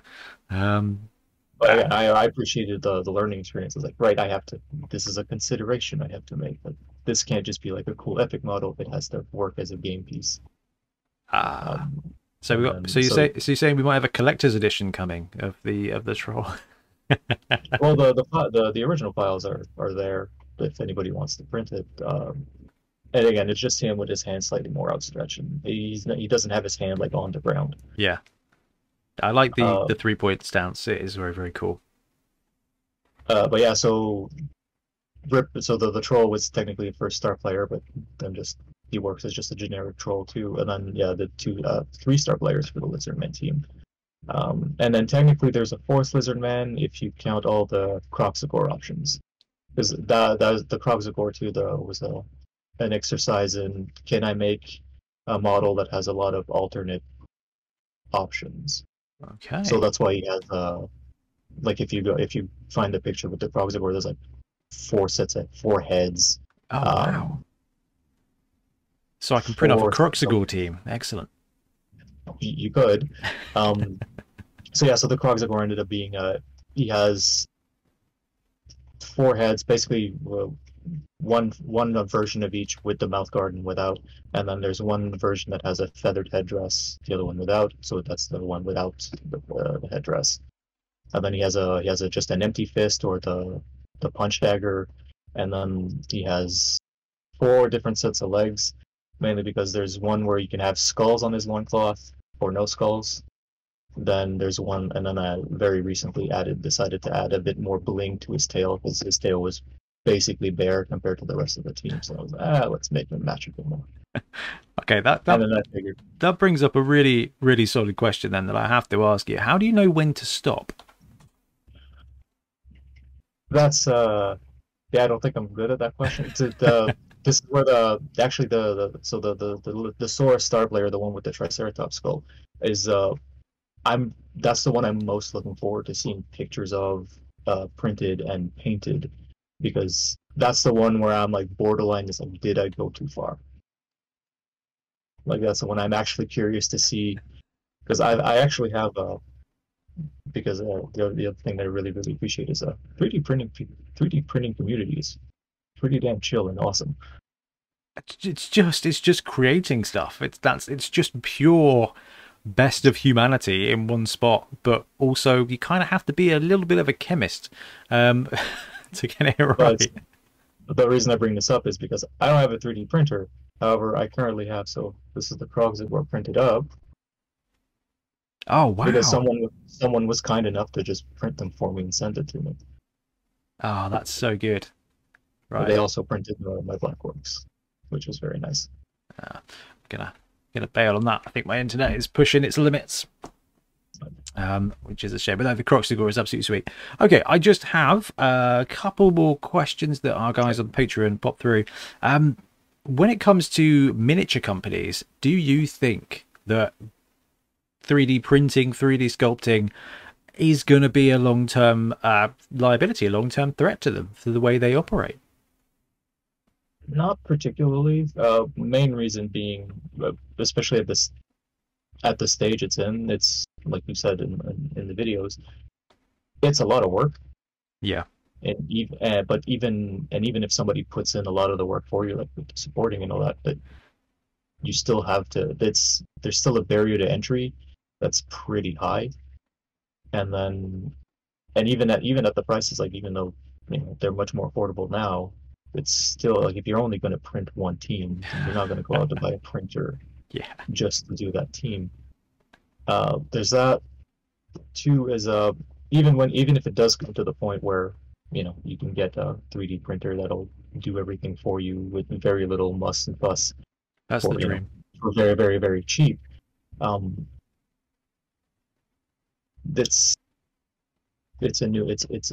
You adapt or die, essentially. It's GW or any other of the big companies, they can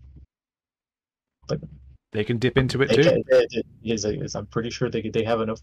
They've made enough in the past that they can tackle this problem on their own and make alternatives. Because at the end of the day, too, this is just options. Like my team's not meant to replace the GW team. It's there. Like I just made a Blackwork team that I thought would look cool, and then people said, "Hey, can I buy that?" I'm like, "Okay, cool." Yeah, and it worked. I was one of those people, which is awesome. But no, I completely agree with you. It is options, and when it comes to 3D printing, it's very much the same as like Grebo or Punga or Fanath, the third-party teams. They make Blood Bowl stuff because Blood Bowl is cool and they like making Blood Bowl stuff. You know, having a 3D printed team versus having a team from Punga Miniatures or something like that, it's exactly the same. And you know what? These guys have been around for a long time. Third-party stuff has been around for a long time, and all the primary miniature companies doing just fine. So Yeah, that's another point here too. Is like I'm Games Workshop. Like I love their models, and that's probably like the biggest compliment I got out of that print to pitch was that they were like qualitatively similar. I'm like, holy crap, yeah, because I don't know what I'm doing. actually, when it comes to the 3D printed stuff, when with the Games Workshop plastics, you have to have flat spots. If you're doing those big sprues, the 3D printed stuff doesn't need to have the flat spot. So like the Blood Bowl Orc team, not the Black Orc team, but the Orc team, there was a lot of like underbits that were just kind of G.I. Joe trouser territory that was just kind of round plastic. 3D prints, they don't have that element. Now, I don't want to paint all that element, but you know. you don't have to pull them out of a mold, so you don't have to worry about the exactly any kind of undercutting. Yeah. Yeah, and that was something that's the appeal of it. For 3D printing is that you can get more organic, more just more complete picture. Just better, a better design, but you get a bit more freedom when it comes to it. Actually, I think. Yeah, exactly. You have one limitation that's been completely removed. You have others, however. Oh yeah. Oh yeah. Well, we'll see about that when I print off the mouth guards.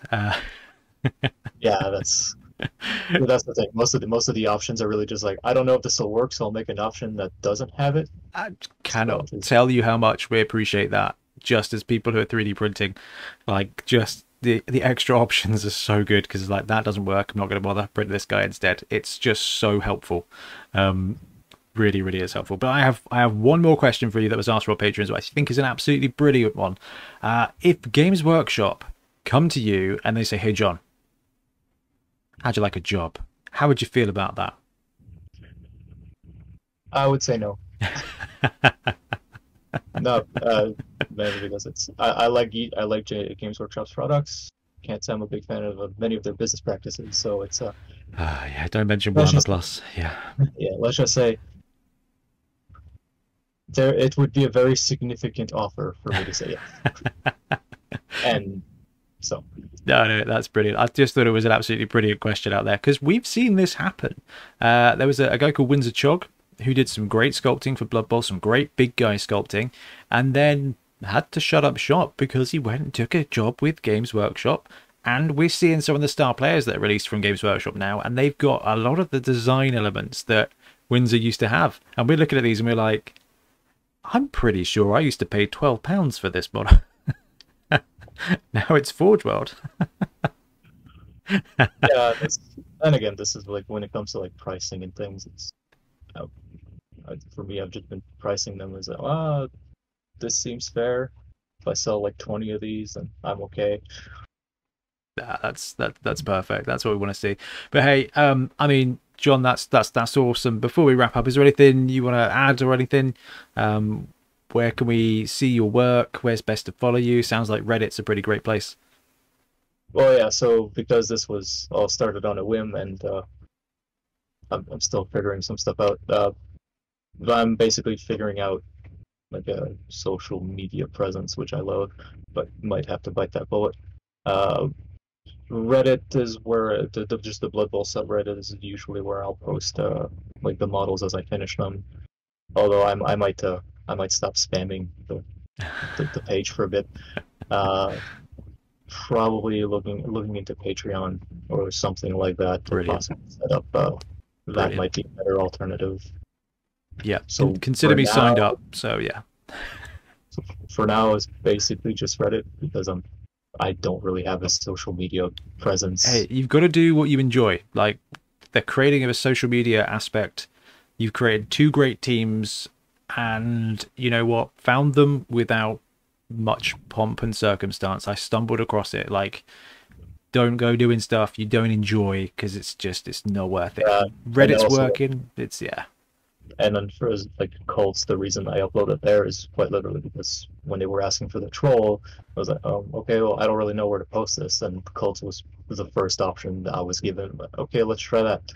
But there's My Mini Factory that I can look into. Yeah, yeah. Those are the two big ones. That's what I look at every night when Tiff's telling me about her day. I'll be like looking through. I'm like, what cool stuff's on My Mini Factory? But what cool stuff's on Colts? That's where I found the Black Hawk team. I was like, oh, let's scroll by new. What we got going? What is this?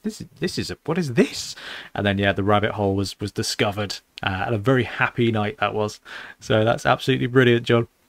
I'm happy that the team is to the people's liking. I did this for me, and it's great that other people are like, that's cool.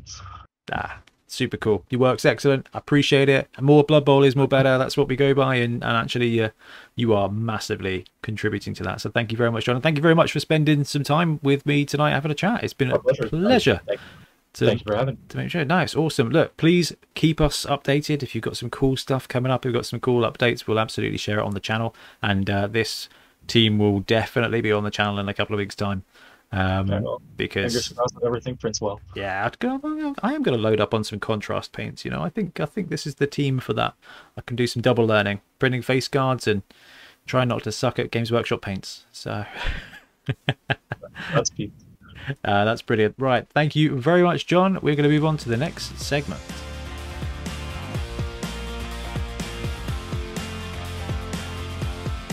And we're back. Hopefully you enjoyed our little interview with John. It's very cool to talk to someone about it, especially at that end. I mean, I thought it was really good that he was very happy to talk about some of the design influences, because when it comes to 3D printing, when it's something that's similar to what's already out there, it sparks that the typical debate of, is 3D printing going to kill miniatures manufacturing, which it clearly isn't at the moment. Like, maybe if printers get so cheap and so accessible and the files are you know, omnipresent, then yeah, it could kill it, but we're miles away from that. And it's really cool just to hear that actually this is just something that John likes doing, and the reason that the team looks like the Black Hawk team is because he liked the Black Hawk team and wanted to do it for fun. And I think that's excellent. Like, that's I have so much respect. Yeah, it's really, really, really, really cool. It's amazing. They just picked it up and started sculpting. And the Lizardman team is just like superbly done. And I'm very excited for the High Elf team. Infuriating. Infuriating. It's like, how long have you been sculpting, John? Oh, like 10 minutes. Yeah. It's like, September, I think he said. Like, so 4 months in, that's it. I was like, right, so next team in 3 weeks then? He was like, oh, we'll see. I'm like, bloody hell. Yeah. I like that he's moving on to High Elves. Again, it was just like, I know, that really caught my attention. Yeah, I thought I should have messaged you while you were at band camp, actually. But yeah, it's that could be really cool. But I think I'm just more excited that he gets to face into that challenge of like, right, I've done orcs, I love orcs. Lizards are kind of like the same build style, like little dudes and big dudes, and lizards are quite not hard to get wrong, but actually there's nothing to say what lizards look like. But he was talking about High Elves. It's just like, well, they're humans. Like, this is something that's a good challenge now, and that, you know, got to come up with a cool aesthetic. Not seen it. I'm hoping that we'll get a chance to have a look. But I'm hoping, because he's a bit of an old school Warhammer Fantasy player. Well, actually, came from World of Warcraft. I think came from Warcraft into Warhammer, which is interesting. Oh, dude, if we'd get landed with some 4th edition High Elf style players, I cannot tell you how excited I would be. Like, yeah, man, That would be really cool. Yeah, and then we'll love to see what style he goes for. Yeah, it's going to look phenomenal. Yeah, really looking forward to that. So yeah, thank you very much for coming on, John. And so Ben and I are going to move on to something that's been bouncing around the community since before either of us were born, and maintains a thing now, and was a massive spike of interest when the rules came out, and it seemed to address this issue. Whether it is an issue or not, that's what we're going to have a discussion about now. And the topic in question is the age-old rage-inducing debate of, is stalling okay or not?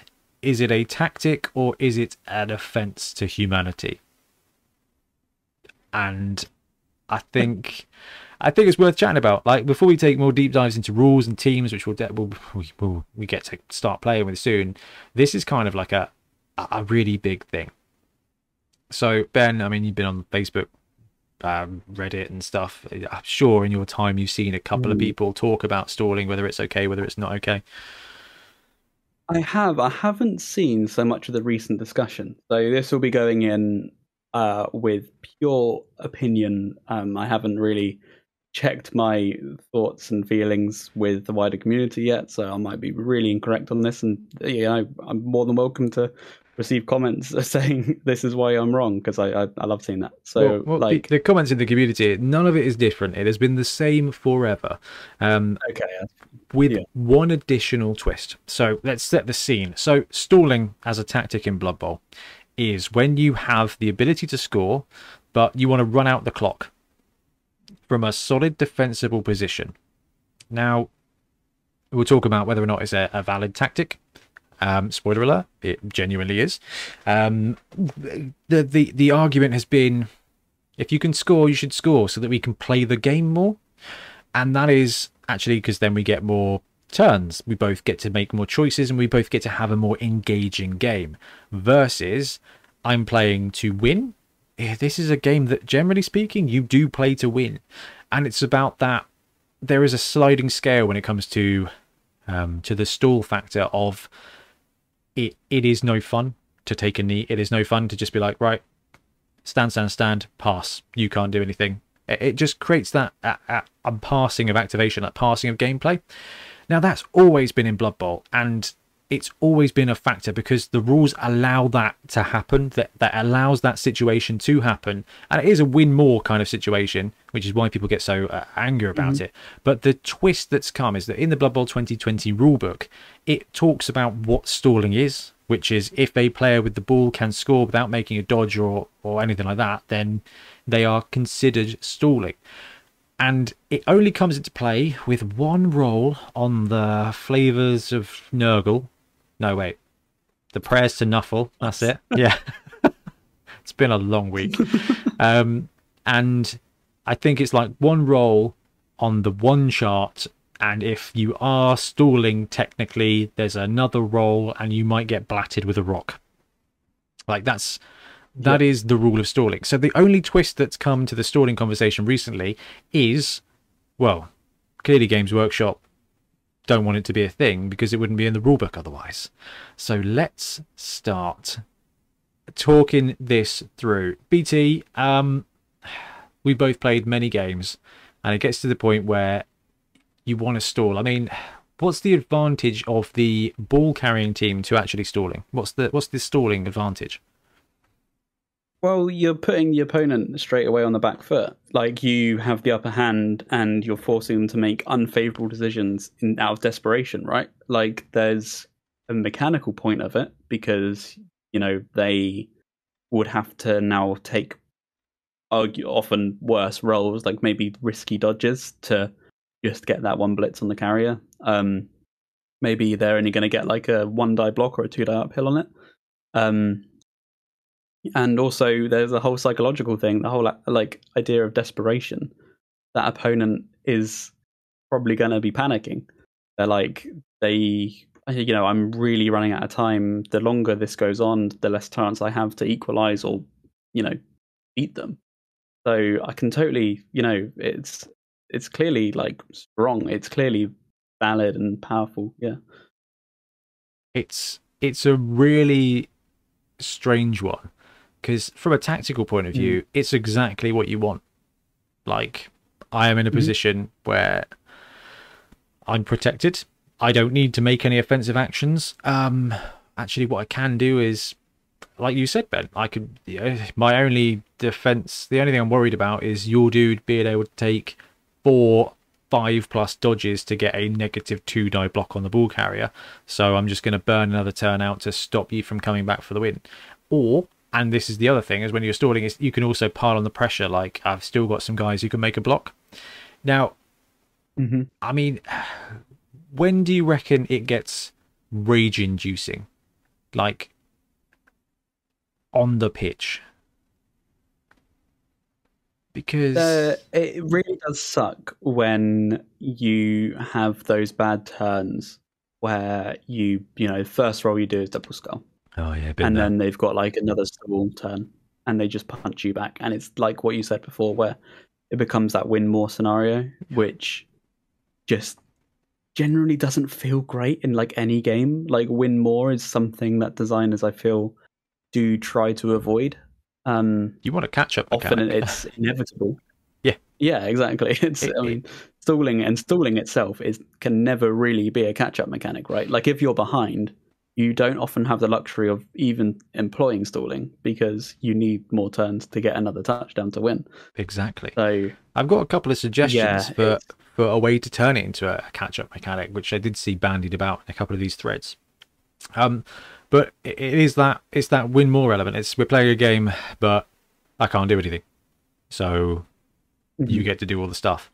And like within the engine of Blood Bowl, it is kind of hard to get to that point. But like you pointed out, you have to have already suffered a bad game to get to the point where you can't pressure your opponent to score. Like it's already been a drive where you've lost 2 or 3 guys, and because you've had some bad luck, you've had some bad rolls, they've had some good rolls, and now you have to just wait to take a turn again. And I think before we kind of talk about what could be done to change that up and whether or not it should be changed up, I mean, do you think the type of game that you are playing, and when I say type of game, I mean, league versus friendly versus tournament, like, do you think that influences the kind of suck it up ability of this pain, soul tearing pain? it kind of does for me. Yeah, I feel like stalling is less common in League from just experience. Like, I mean, I feel like I don't know if this might be touching too much on another point, but it's something I'd written down, which is it's unthematic. And I feel like in League we kind of prioritize, the thematic aspect of this is like a sport and this is our team and they really matter. And I feel like I don't know if it's just, this purely anecdotal, and I'm sure people have had other experiences, especially more competitive leagues, but I feel like it does happen less. And maybe that could be a whole variety of factors. Either it is just because people like, hey, they've got to the end, they're going to score because this is football, or they're going to score because it's worth loads of SPP and you get all gold at the end of it and stuff like that. So there's a few aspects in tournaments, though. It is and will always happen. Like I don't think I've had many tournament games where it's never happened. And you know what? There is something about it being in a tournament that I don't know. It just, yeah, definitely. Like we're playing for a win at this outcome because that wins the whole day. So you want to stack the odds as hard as you can in your favour. And you're right. When it comes to League, there's always that. Ooh, do I get the score now and then go for more SPP? Like that's it rarely matters in a tournament if you win 1-0 or win 10-9. It's not like or even like 10-0. Like it doesn't. In fact, it's better for you. The more touchdowns you get, really niche tiebreaker. That's fine. Yeah, definitely. Now in friendly matches, you don't see the stall. You never see the stall because you're playing to experiment with drives, experiment with tactics, and you kind of like, well, this is checkmate now. Like this is basically the biggest analogy, is that you get to a point of a stall and it's checkmate, but the game continues playing. It's like, and checkmate, and we're going to take another turn. We're going to take another turn. Now, when it comes to the stall, I think it is a hugely valid tactic, and I don't think there's no major way that you can do it from a mechanics point of view, because it can happen, and this happens in every game, right? Because in every system there is a way to secure the win.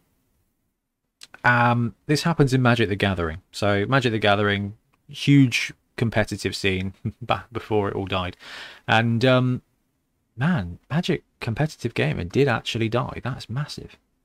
Never really considered it before, but you sweep your cards. Like you just pick your cards up. Like, yep, you got me. I concede. Like and you pick up the cards, and then you set up for the next game. Like it's just that kind of checkmate. Yeah, no, you've got me. There is a very small chance, but actually, it's not worth either of our time playing that time out. And in Blood Bowl, you can't do anything about it. Like you just can't. Like you just have to pass. And when it comes to like a league, when it comes to the finals, I definitely think you see this because you would take it. Now, I love scoring touchdowns. That's why I'm anecdotal. I don't often get to the finals. Like you guys will know from playing the Bonehead Championship, and this is why I wanted to talk it through with you, Ben. Is because the Bonehead Championship, the way we're doing it, we're sharing teams, we're rotating teams, and it is the team against another team being piloted by someone who's working in the team's best interests. And it's not a reflection of your personal record, it's just actually how do these teams' stories develop. And because of that, we haven't seen a huge amount of stalling, because it's like, actually, let's get one more turn of safety and pile the pressure on to stop it from happening. But if I was playing in a competitive match to win for the league or to go top table at a tournament, I would absolutely stall. I'd apologise for it and be like, sorry, I need to burn another time off the clock here. And it's a really interesting one. But I mean, I don't know about you. I can understand why it feels unfun. Oh, 100%. I've had a friend of mine I tried to get involved into Blood Bowl was really turned off by it when they observed a game where dwarves just stalled the whole game. And they were like looking at the game and they thought that looks really, really boring. Yeah. And they were really turned off the whole game. They haven't really tried it since. So yeah, and it's like I can see why it looks, it is not that fun. Not a lot you can say about it. Like it's fun for the person, or it's not even that fun for the person doing it, to be honest. It'll win. It's not fun, and I hate it. Like if I'm in a position to start, I mean, we've played many games, and in a couple of those games, one of us or the other one of us has been in a position to burn a turn or two off the clock because actually it's the right tactical decision to do. But you do it as quickly as you can, and I think maybe that's something to say is if you are going to stall, do it as quickly as you can. Like set up your castle and then pass. Like don't move every one of your guys because you can, because it's just, if you're in a checkmate position, like once you're fortified, like just be like, look, I'm gonna keep stalling. Just be as open with it as you can. And I think this is something I think you and I, Ben, have mentioned loads of times. It's actually fronting up at the beginning of a game. Like if it's a competitive match, if you're at a tournament, you'd be like, hey, this is tournament regs, like I'm really sorry, but if I can, stalling, like the best way to do it is sit down and be like, hello mate, this is me, like these are my skills, like we're playing a win. I think that's really good advice for any tabletop game. Like talk to your opponent, what he it's a bit of a cringe line, and this wouldn't actually be a line, but like what are you trying to get out of it? Like have that in your head, but be like don't ask like, what do you want out of this game? Yeah. Like what are you trying to achieve? Yeah, let's build a contract together. Which really, yeah. No, but sit down and say what. Like, just talk her through what you're there for.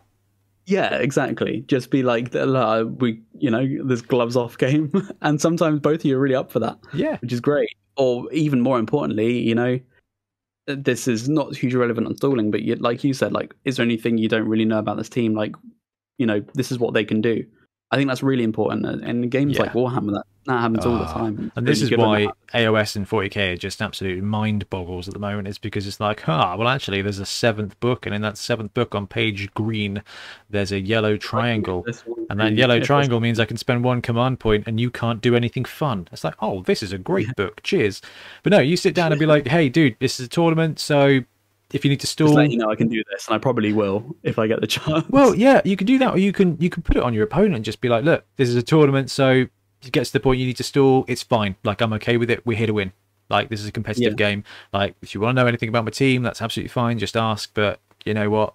If we got to stall, because we're here to win. Like, just, it's okay to say that, especially in like a tournament environment, because you are there to win a game.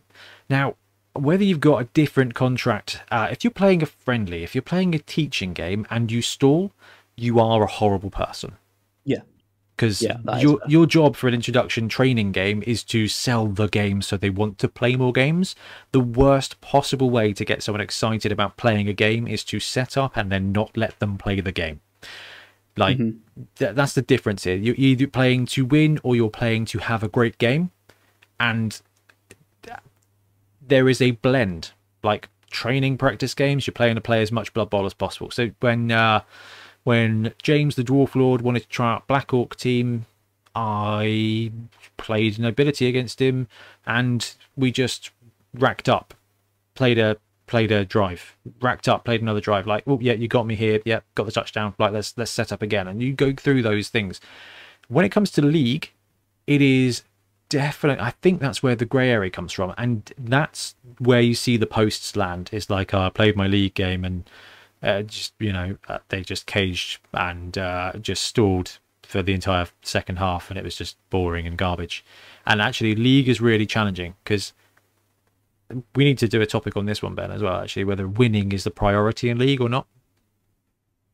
Yeah, that's fair. Because there are definitely there's like, you've seen this from us playing the championship, is actually what's more important, winning or getting SPP? Well, actually, for the first half of the season, it's getting SPP. Like, and when it comes to a League game, that's kind of, if your mentality is boom, let's smash together, let's get these teams going, let's get some stuff on the go, let's do some punches, let's do some touchdowns, let's have a great time, and your opponent's like, I need this win, like, they're going to be playing conservatively and not necessarily well, but they're not going to be playing aggressive and hungry like you would be for SPP. They're going to be tournament, which is all about consistency and letting your opponent take the risks. And there's two different sides to Blood Bowl, and when you're playing to win, the best way to win is to let your opponent lose the game. Like, you don't have to win the game, you just have to let them lose. And it's a really tough one. So I get why people get so upset about it, but ultimately it is in the rules to be okay. That is also another thing, is if we're talking about, we're playing, a league, we're developing our teams, we're, again, because to go on the point of thematic, Blood Bowl is Blood Bowl. It's a game of American football, but it's as equally a game of punching the snot out of the other team. And there are teams which that is what they are there for. Like, they acquire victory through just carnage, damage wherever they can. Yeah. And stalling is kind of the way that they do that. And would that be thematic? It's not thematic for people to stall in American football, because they just get tackled by 100 people. If they stall in Blood Bowl, they have armored warriors defending them, and meanwhile other armored warriors punching people to death. And that's I tell you what, that's something that you actually don't want to think too much about, is how long is a real world version of Blood Bowl going to take? Because it's like 4 minutes. Like, it's not a big time, because if you just, like, if no one's doing anything with the ball, there's only so many times people can brawl before they actually die.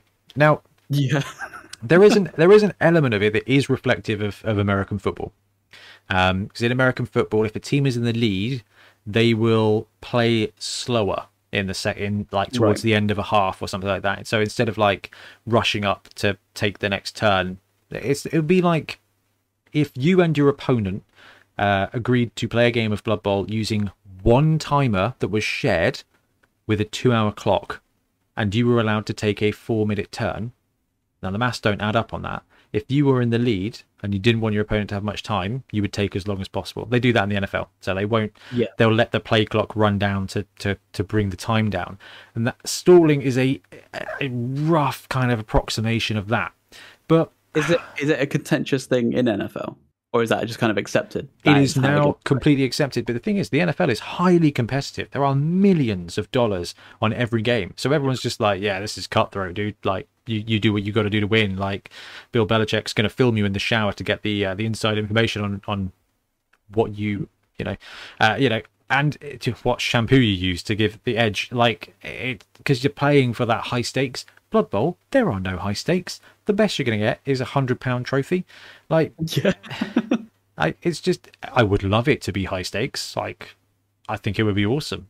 Like, if we could get like a $50,000 Blood Bowl tournament, I'd be like, oh, this is amazing. Let's take the place of Magic the Gathering.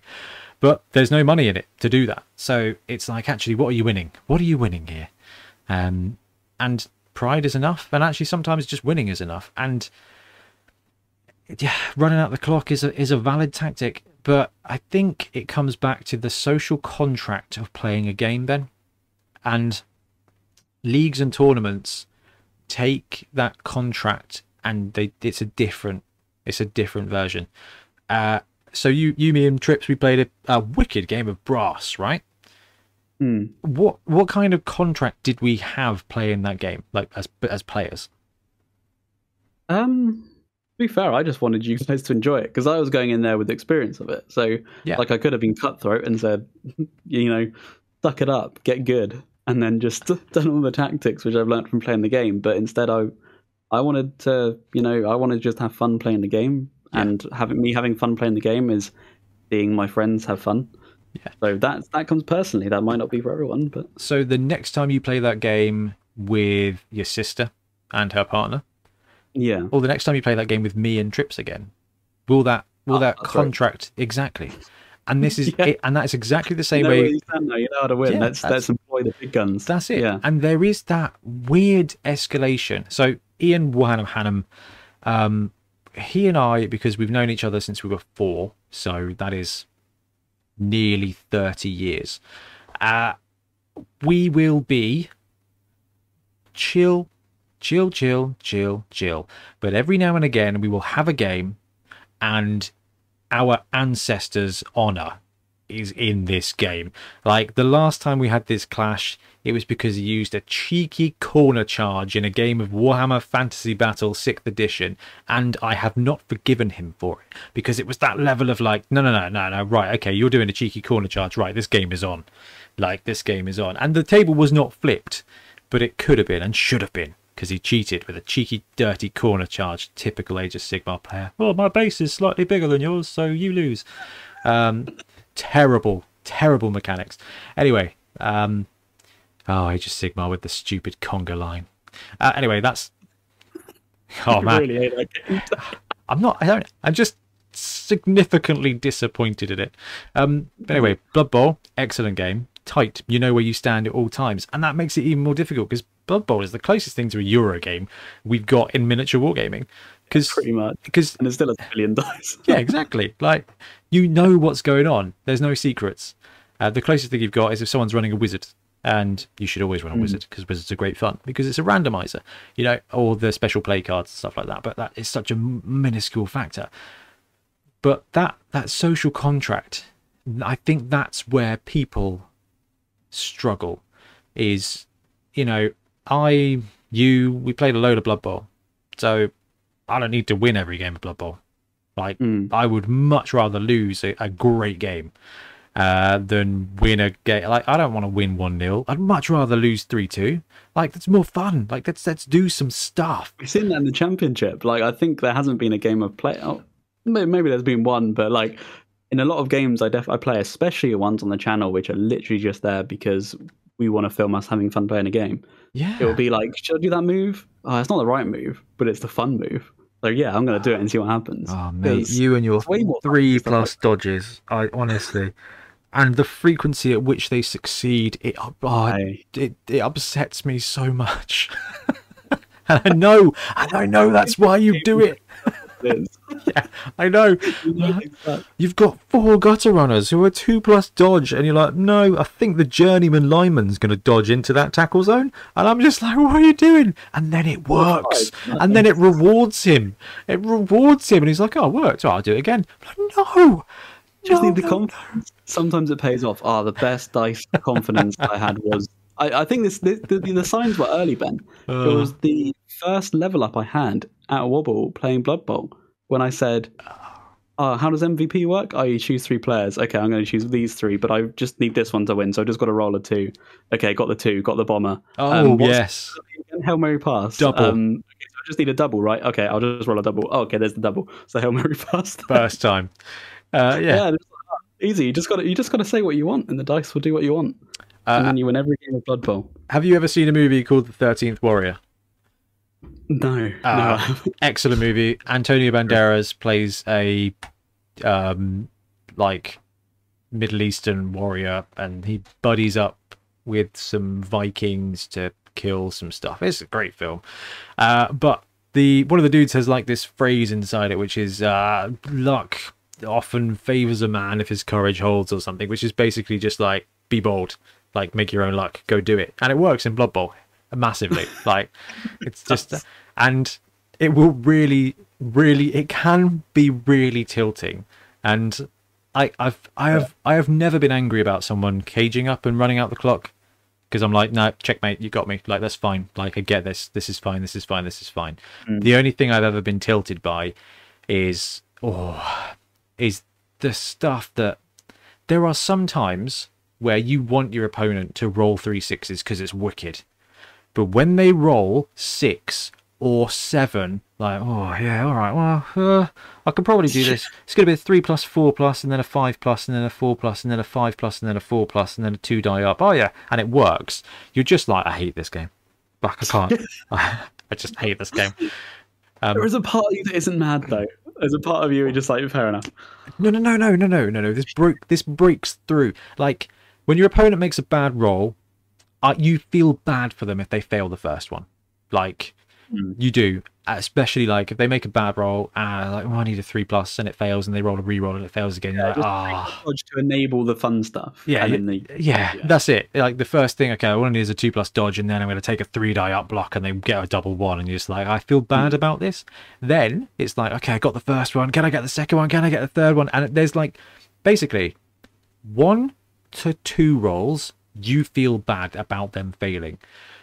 At the 2, 3, 4 mark, you get excited for them because it's improbable and like, wow, what a great play. When it is 5 or more rolls that succeed, that's the point at which you're like, this is beyond heroism now. This is fixed. Yeah, come on. Like, yeah, this is fixed. Like, no, this is not possible. And then, because I am a very mathy person, you calculate the odds, and it turns out that there's a 1 in 6 million chance of happening. You're just like, I'm just done. Just done. It's stupid.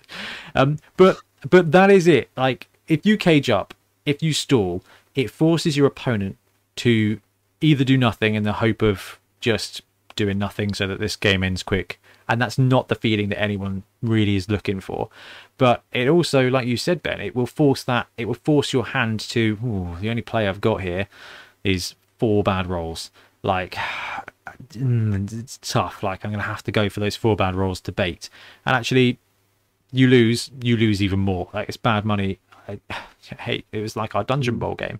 It's like, anyway, I need to get through this. I need to try and block this dude and make these 3 bad rolls, and actually it's the same kind of thing. Sometimes that works, but you need to apply that pressure. The best thing to do is not let yourself get into a situation where your opponent is able to stall out the game.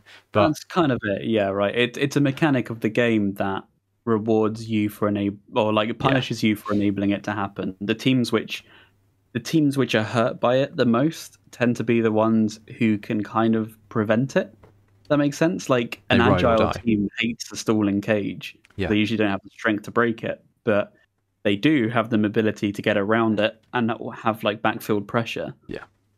Things like that. So, there are ways around it.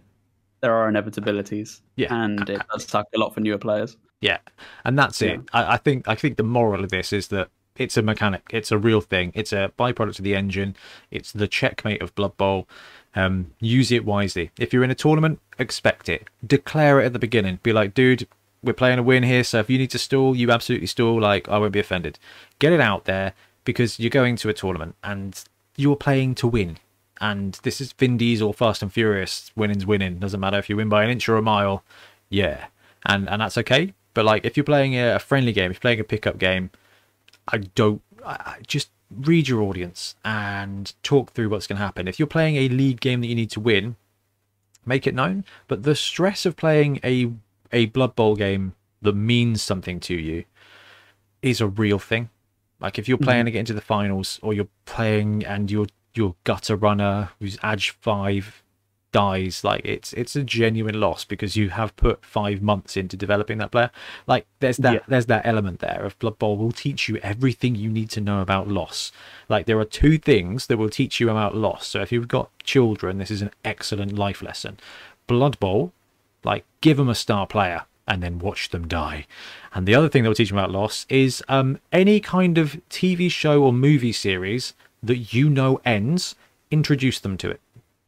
And like, you know, oh, do you want to watch Firefly with me? And then when Firefly ended abruptly, you can be like, there you go. And that's what death feels like. And like there's definitely some life lessons. But Ben, stalling. Yeah. Thematically, I absolutely could have seen Games Workshop introduce a rule about the crowd, like they did. Like the rule that was in the book was about the crowd getting angry about the players not doing anything and throwing rocks at them. Happen like 0.05% of the time. We ran the numbers, didn't we? Oh yeah, no, we ran the numbers on a show. And actually, you know what? If there was a rule in there for stalling, and this is this, I completely get why people talk about this in the threads and stuff. They're like, well, clearly Games Workshop want it to be a factor. Like they want it to be a quantifiable rule. So why not expedite that? And why not be like every turn you stall, your opponent gets to roll a dice, and on a 4+, that dude gets hit by a rock and the ball pops out. Like, yeah, I think the rule they have is a pretty good rule just to put flat in the game. Like if they can move, if they have the ball and they can move closer to the end zone freely without rolling any dice, they have to do at least 1 square move. Yeah. Otherwise, it's the crowd getting mad. Yeah, I think that's totally fine. And that's it. Like, and that is what has caused some of these conversations. Is because they're like, well, clearly Games Workshop like know that stalling is a thing, like, so therefore it is bad. And it's a really interesting one, and I don't know any company other than Games Workshop that can almost address something that people are really upset by and make it worse instead. It's like it's like oh, there's a fire here, we'll bring over the fire extinguisher. And then what they did was they put the fire extinguisher in the flames. And you're kind of like, I don't know if that's helped or not. Like you left it outside, but you're locked in with the fire. Yeah, just like, right, it's just out here. Exactly. It's like, you need a fire extinguisher, mate. Just here. Help yourself. Like, no, no. What are you doing? Like, what are you doing? Like, oh, you're stuck inside the car. Roll the window down. Like, oh, yeah. So they've almost kind of addressed it. And it's really difficult. And I don't know if they've put it out there because Games Workshop, they're not a hyper-competitive system. They like company. That's not what they are. It's what they want to be sometimes, but it isn't what it is. So they expect you as a group of people to be like, oh yeah, let's make a house rule for this to your taste. Like this is like, hey, this is a recipe book, season to your taste. Add the sauce that you like build your own burger style. We're all like, no, we want the recipe, we want it done perfect. Like one rule for all. It just doesn't work. Sometimes a coach will want their team to run the clock down, opting not to score when they easily could. Other times, the team gets so caught up in the violence of the game, they simply forget to score when they have the chance. This is a perfectly valid tactic, although in some instances it can be risky. If at any point during your team turn, a player belonging to your team meets all of the following criteria, that player is said to be stalling. The player is open, is unmarked. The player has the ball. The player is able to activate and perform their declared action without needing to roll a dice first. So they don't have very angry. They don't have, in fact, Tate Root would be one of those. If the player is able to move into the opposition's end zone without needing to rush or dodge. Failing to activate a stalling player before your turn ends, even if it ends unexpectedly with a turnover, but declining to score a touchdown is stalling. That is it. That's a really quantifiable rule. So the easiest way to fix this would be for them to, and I think this is what we talked about before, Ben, is like actually we kind of expect them to have a stadium that's just like proper angry fans. Like this fan base is entirely made up of people who like Facebook, and if a player stalls, you roll a d6, and on a 4+, the ball carrier gets knocked down. Like that guy stalled. roll to see. It's like camping in video games. Like it's just a thing that happens. And It's very, like you say, it's quantifiable. It's easy to pick up. Like, it's easy to know if they are stalling, if they're not stalling. You just got to roll that 4+. And I think that it just puts risk on the winning player. So, which is currently something which they pretty much completely lack. You know, if you're in a stalling position, there's not a lot of risk. yeah, So you're usually free to do whatever you want. and it should just be a proper brick. I mean, it was Christmas recently, Ben. You probably watched Home Alone, one of the 17 of them. Honestly, no. No, I think I've only ever seen it once. well, there's one scene in, is it the first one or the second one? I don't know, where the main guy Marv, who looks incredibly like an American football player called David Carr now, which is amazing, just gets hit in the head like 4 times with a brick launched from a roof. Oh, I do know that's, yeah. It's horrid, right? You up, isn't it? It's really horrid. You're watching it and you're like, oh my god, in fact, I've been like, Full damage. yeah, falling down the YouTube rabbit hole every now and again. There's like they get like, doctor reacts to movie injuries. And I was like, well, all right, let's give that a click. And the guy's like, no, this is awful. Like, this child is, what is wrong with this child? Like, and how is this guy not dead? Like, one brick to the head, he'd have serious fractures. Like, he's got away with one, that's fine. Oh, he's been hit again. Like, how is this? His brains would be out. Like, the only way to explain this is that this guy is Wolverine. Like, it's like, yeah, it's horrific. But yeah, and that's it. You know what? If stalling, I don't think it would have been the worst thing in the world if they'd said, hey guys, this is now a thing. It definitely takes away the tactic, but it doesn't take away that choice. And it's a really interesting one. So I guess the message here, guys, is that if you go into a tournament, just be open with the fact that it is a competitive mode. You are playing competitively, and your opponent is likely to stall, and you should stall if you're playing for the win. If you're playing a friendly match, if you're trying to train somebody up, don't stall. Be like, right, now, in this situation, you know, in a competitive game, I could probably run out the clock and you'd have really difficulties like freeing it up, but let's rack them up again. Like, let's rack them up again. And a league game is probably the danger zone, where there will be a Nurgle team, a Dwarf team, that actually their main mode of winning is with mega, no fun, legitimate blue mage control. Like, like they're just noping you as if they're playing Deathwatch in 40k. And like, oh, sweet power, bro. 1 command point. Yeah, can't use that ability. Yeah, he was crying about it again the other day. Yeah, yeah. No, I loved it. That's revenge for cheeky corner charging Ian. That's right.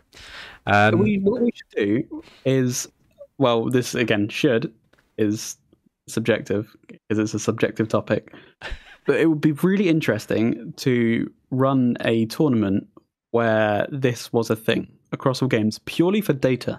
You need some very understanding players who would be willing to forego, you know, the usual stall tactics in tournaments. Do you think it would warp the meta? Do you think it would be a case of, maybe I won't play a bash team, maybe I'll switch over to a mid-range team instead? Possibly. Because, you know, they benefit a lot more. Like, I mean, dwarves without stalling struggle. So, we'll see. Well, if you think that dwarves aren't fast, go back and watch the game I played against Ian Warhanaman.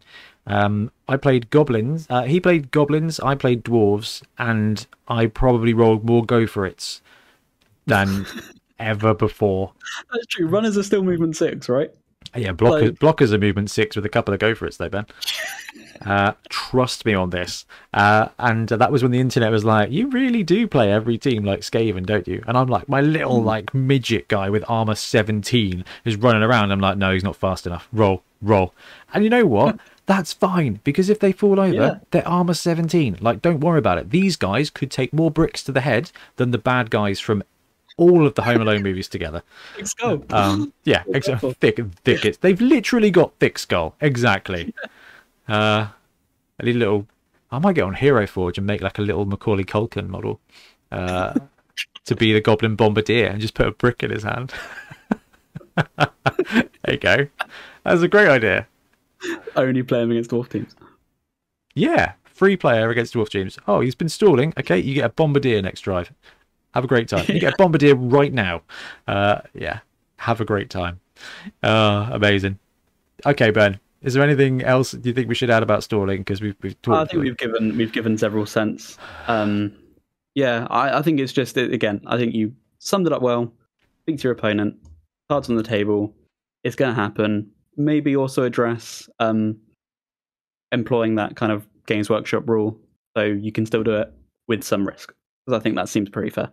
Yeah, and it's just interesting that they defined the problem without solving it. It's absolutely. But that's because they expect you guys to decide what it is and how you want to play. That's how we all want to do it. It's really interesting. Like, really interesting. Anyway, I think we should probably wrap up for there. Hopefully you enjoyed this episode, you enjoyed the interview, and you enjoyed me just raging about stuff. So I appreciate you guys listening to that. Sorry about that. I apologize. Maybe it's funny. Maybe it'll make you feel better about what's going on in your world. Anyway, Ben, thank you very much. I've bent your ear off twice now this week. It's been wicked. It's all good. Enjoy it. Appreciate it. Like, literally guard for the soul. And yeah, we'll wrap up now. Guys, thank you very much for listening. Thank you very much for watching. We'll be back soon with more Blood Bowl content. Happy blocking. Thanks very much for watching. We really appreciate your support. If you want to help support the channel even further, please like and subscribe, or come join us on our Patreon. We have early access to content. We get loads of feedback from you guys, and we try and do competitions as much as we can. Or you can get yourself some Bonehead podcast merch on our Spreadshirt site. So if you want to support a team, especially for the Bonehead Championship, you can pick up a shirt, a mug, things like that. It all helps support the channel, and we really appreciate it. Anyway, links below. Thank you very much. Happy blocking.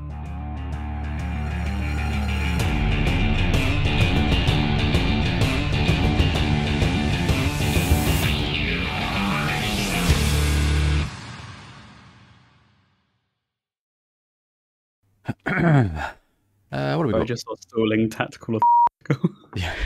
Yeah, and don't read this out loud. Yeah, I wondered if I was going to bait you into it. I thought it'd be quite fun. I listened to a podcast that's actually now dead, which was had Riley Knight and his buddy. It was a Magic the Gathering podcast. It's Scry Me a River, and they just try and beat each other in the show notes. So when there's like an introduction to a segment or anything, the other one will just go in there and just randomly put swear words and stuff just to really, because Riley wants to keep it, because Riley's a teacher, so he tries to keep the content like PG, and Dennis will just chuck in like swear words. So when Riley's doing an introduction, because he just full on Will Ferrell's it, full on Anchorman's it. And it's just absolutely brilliant when he just starts throwing Charlies and Foxtrots in a mid-sentence and then gets really angry and then doubles down on the swearing and has to edit the whole lot out. It's so good. So I was like, oh, you know what? See if we could do this. I know I have to do the editing, but we can't have another Bravo word in there because we'll get told off by Trips again. Oh, yeah, true. Ooh. Anyway,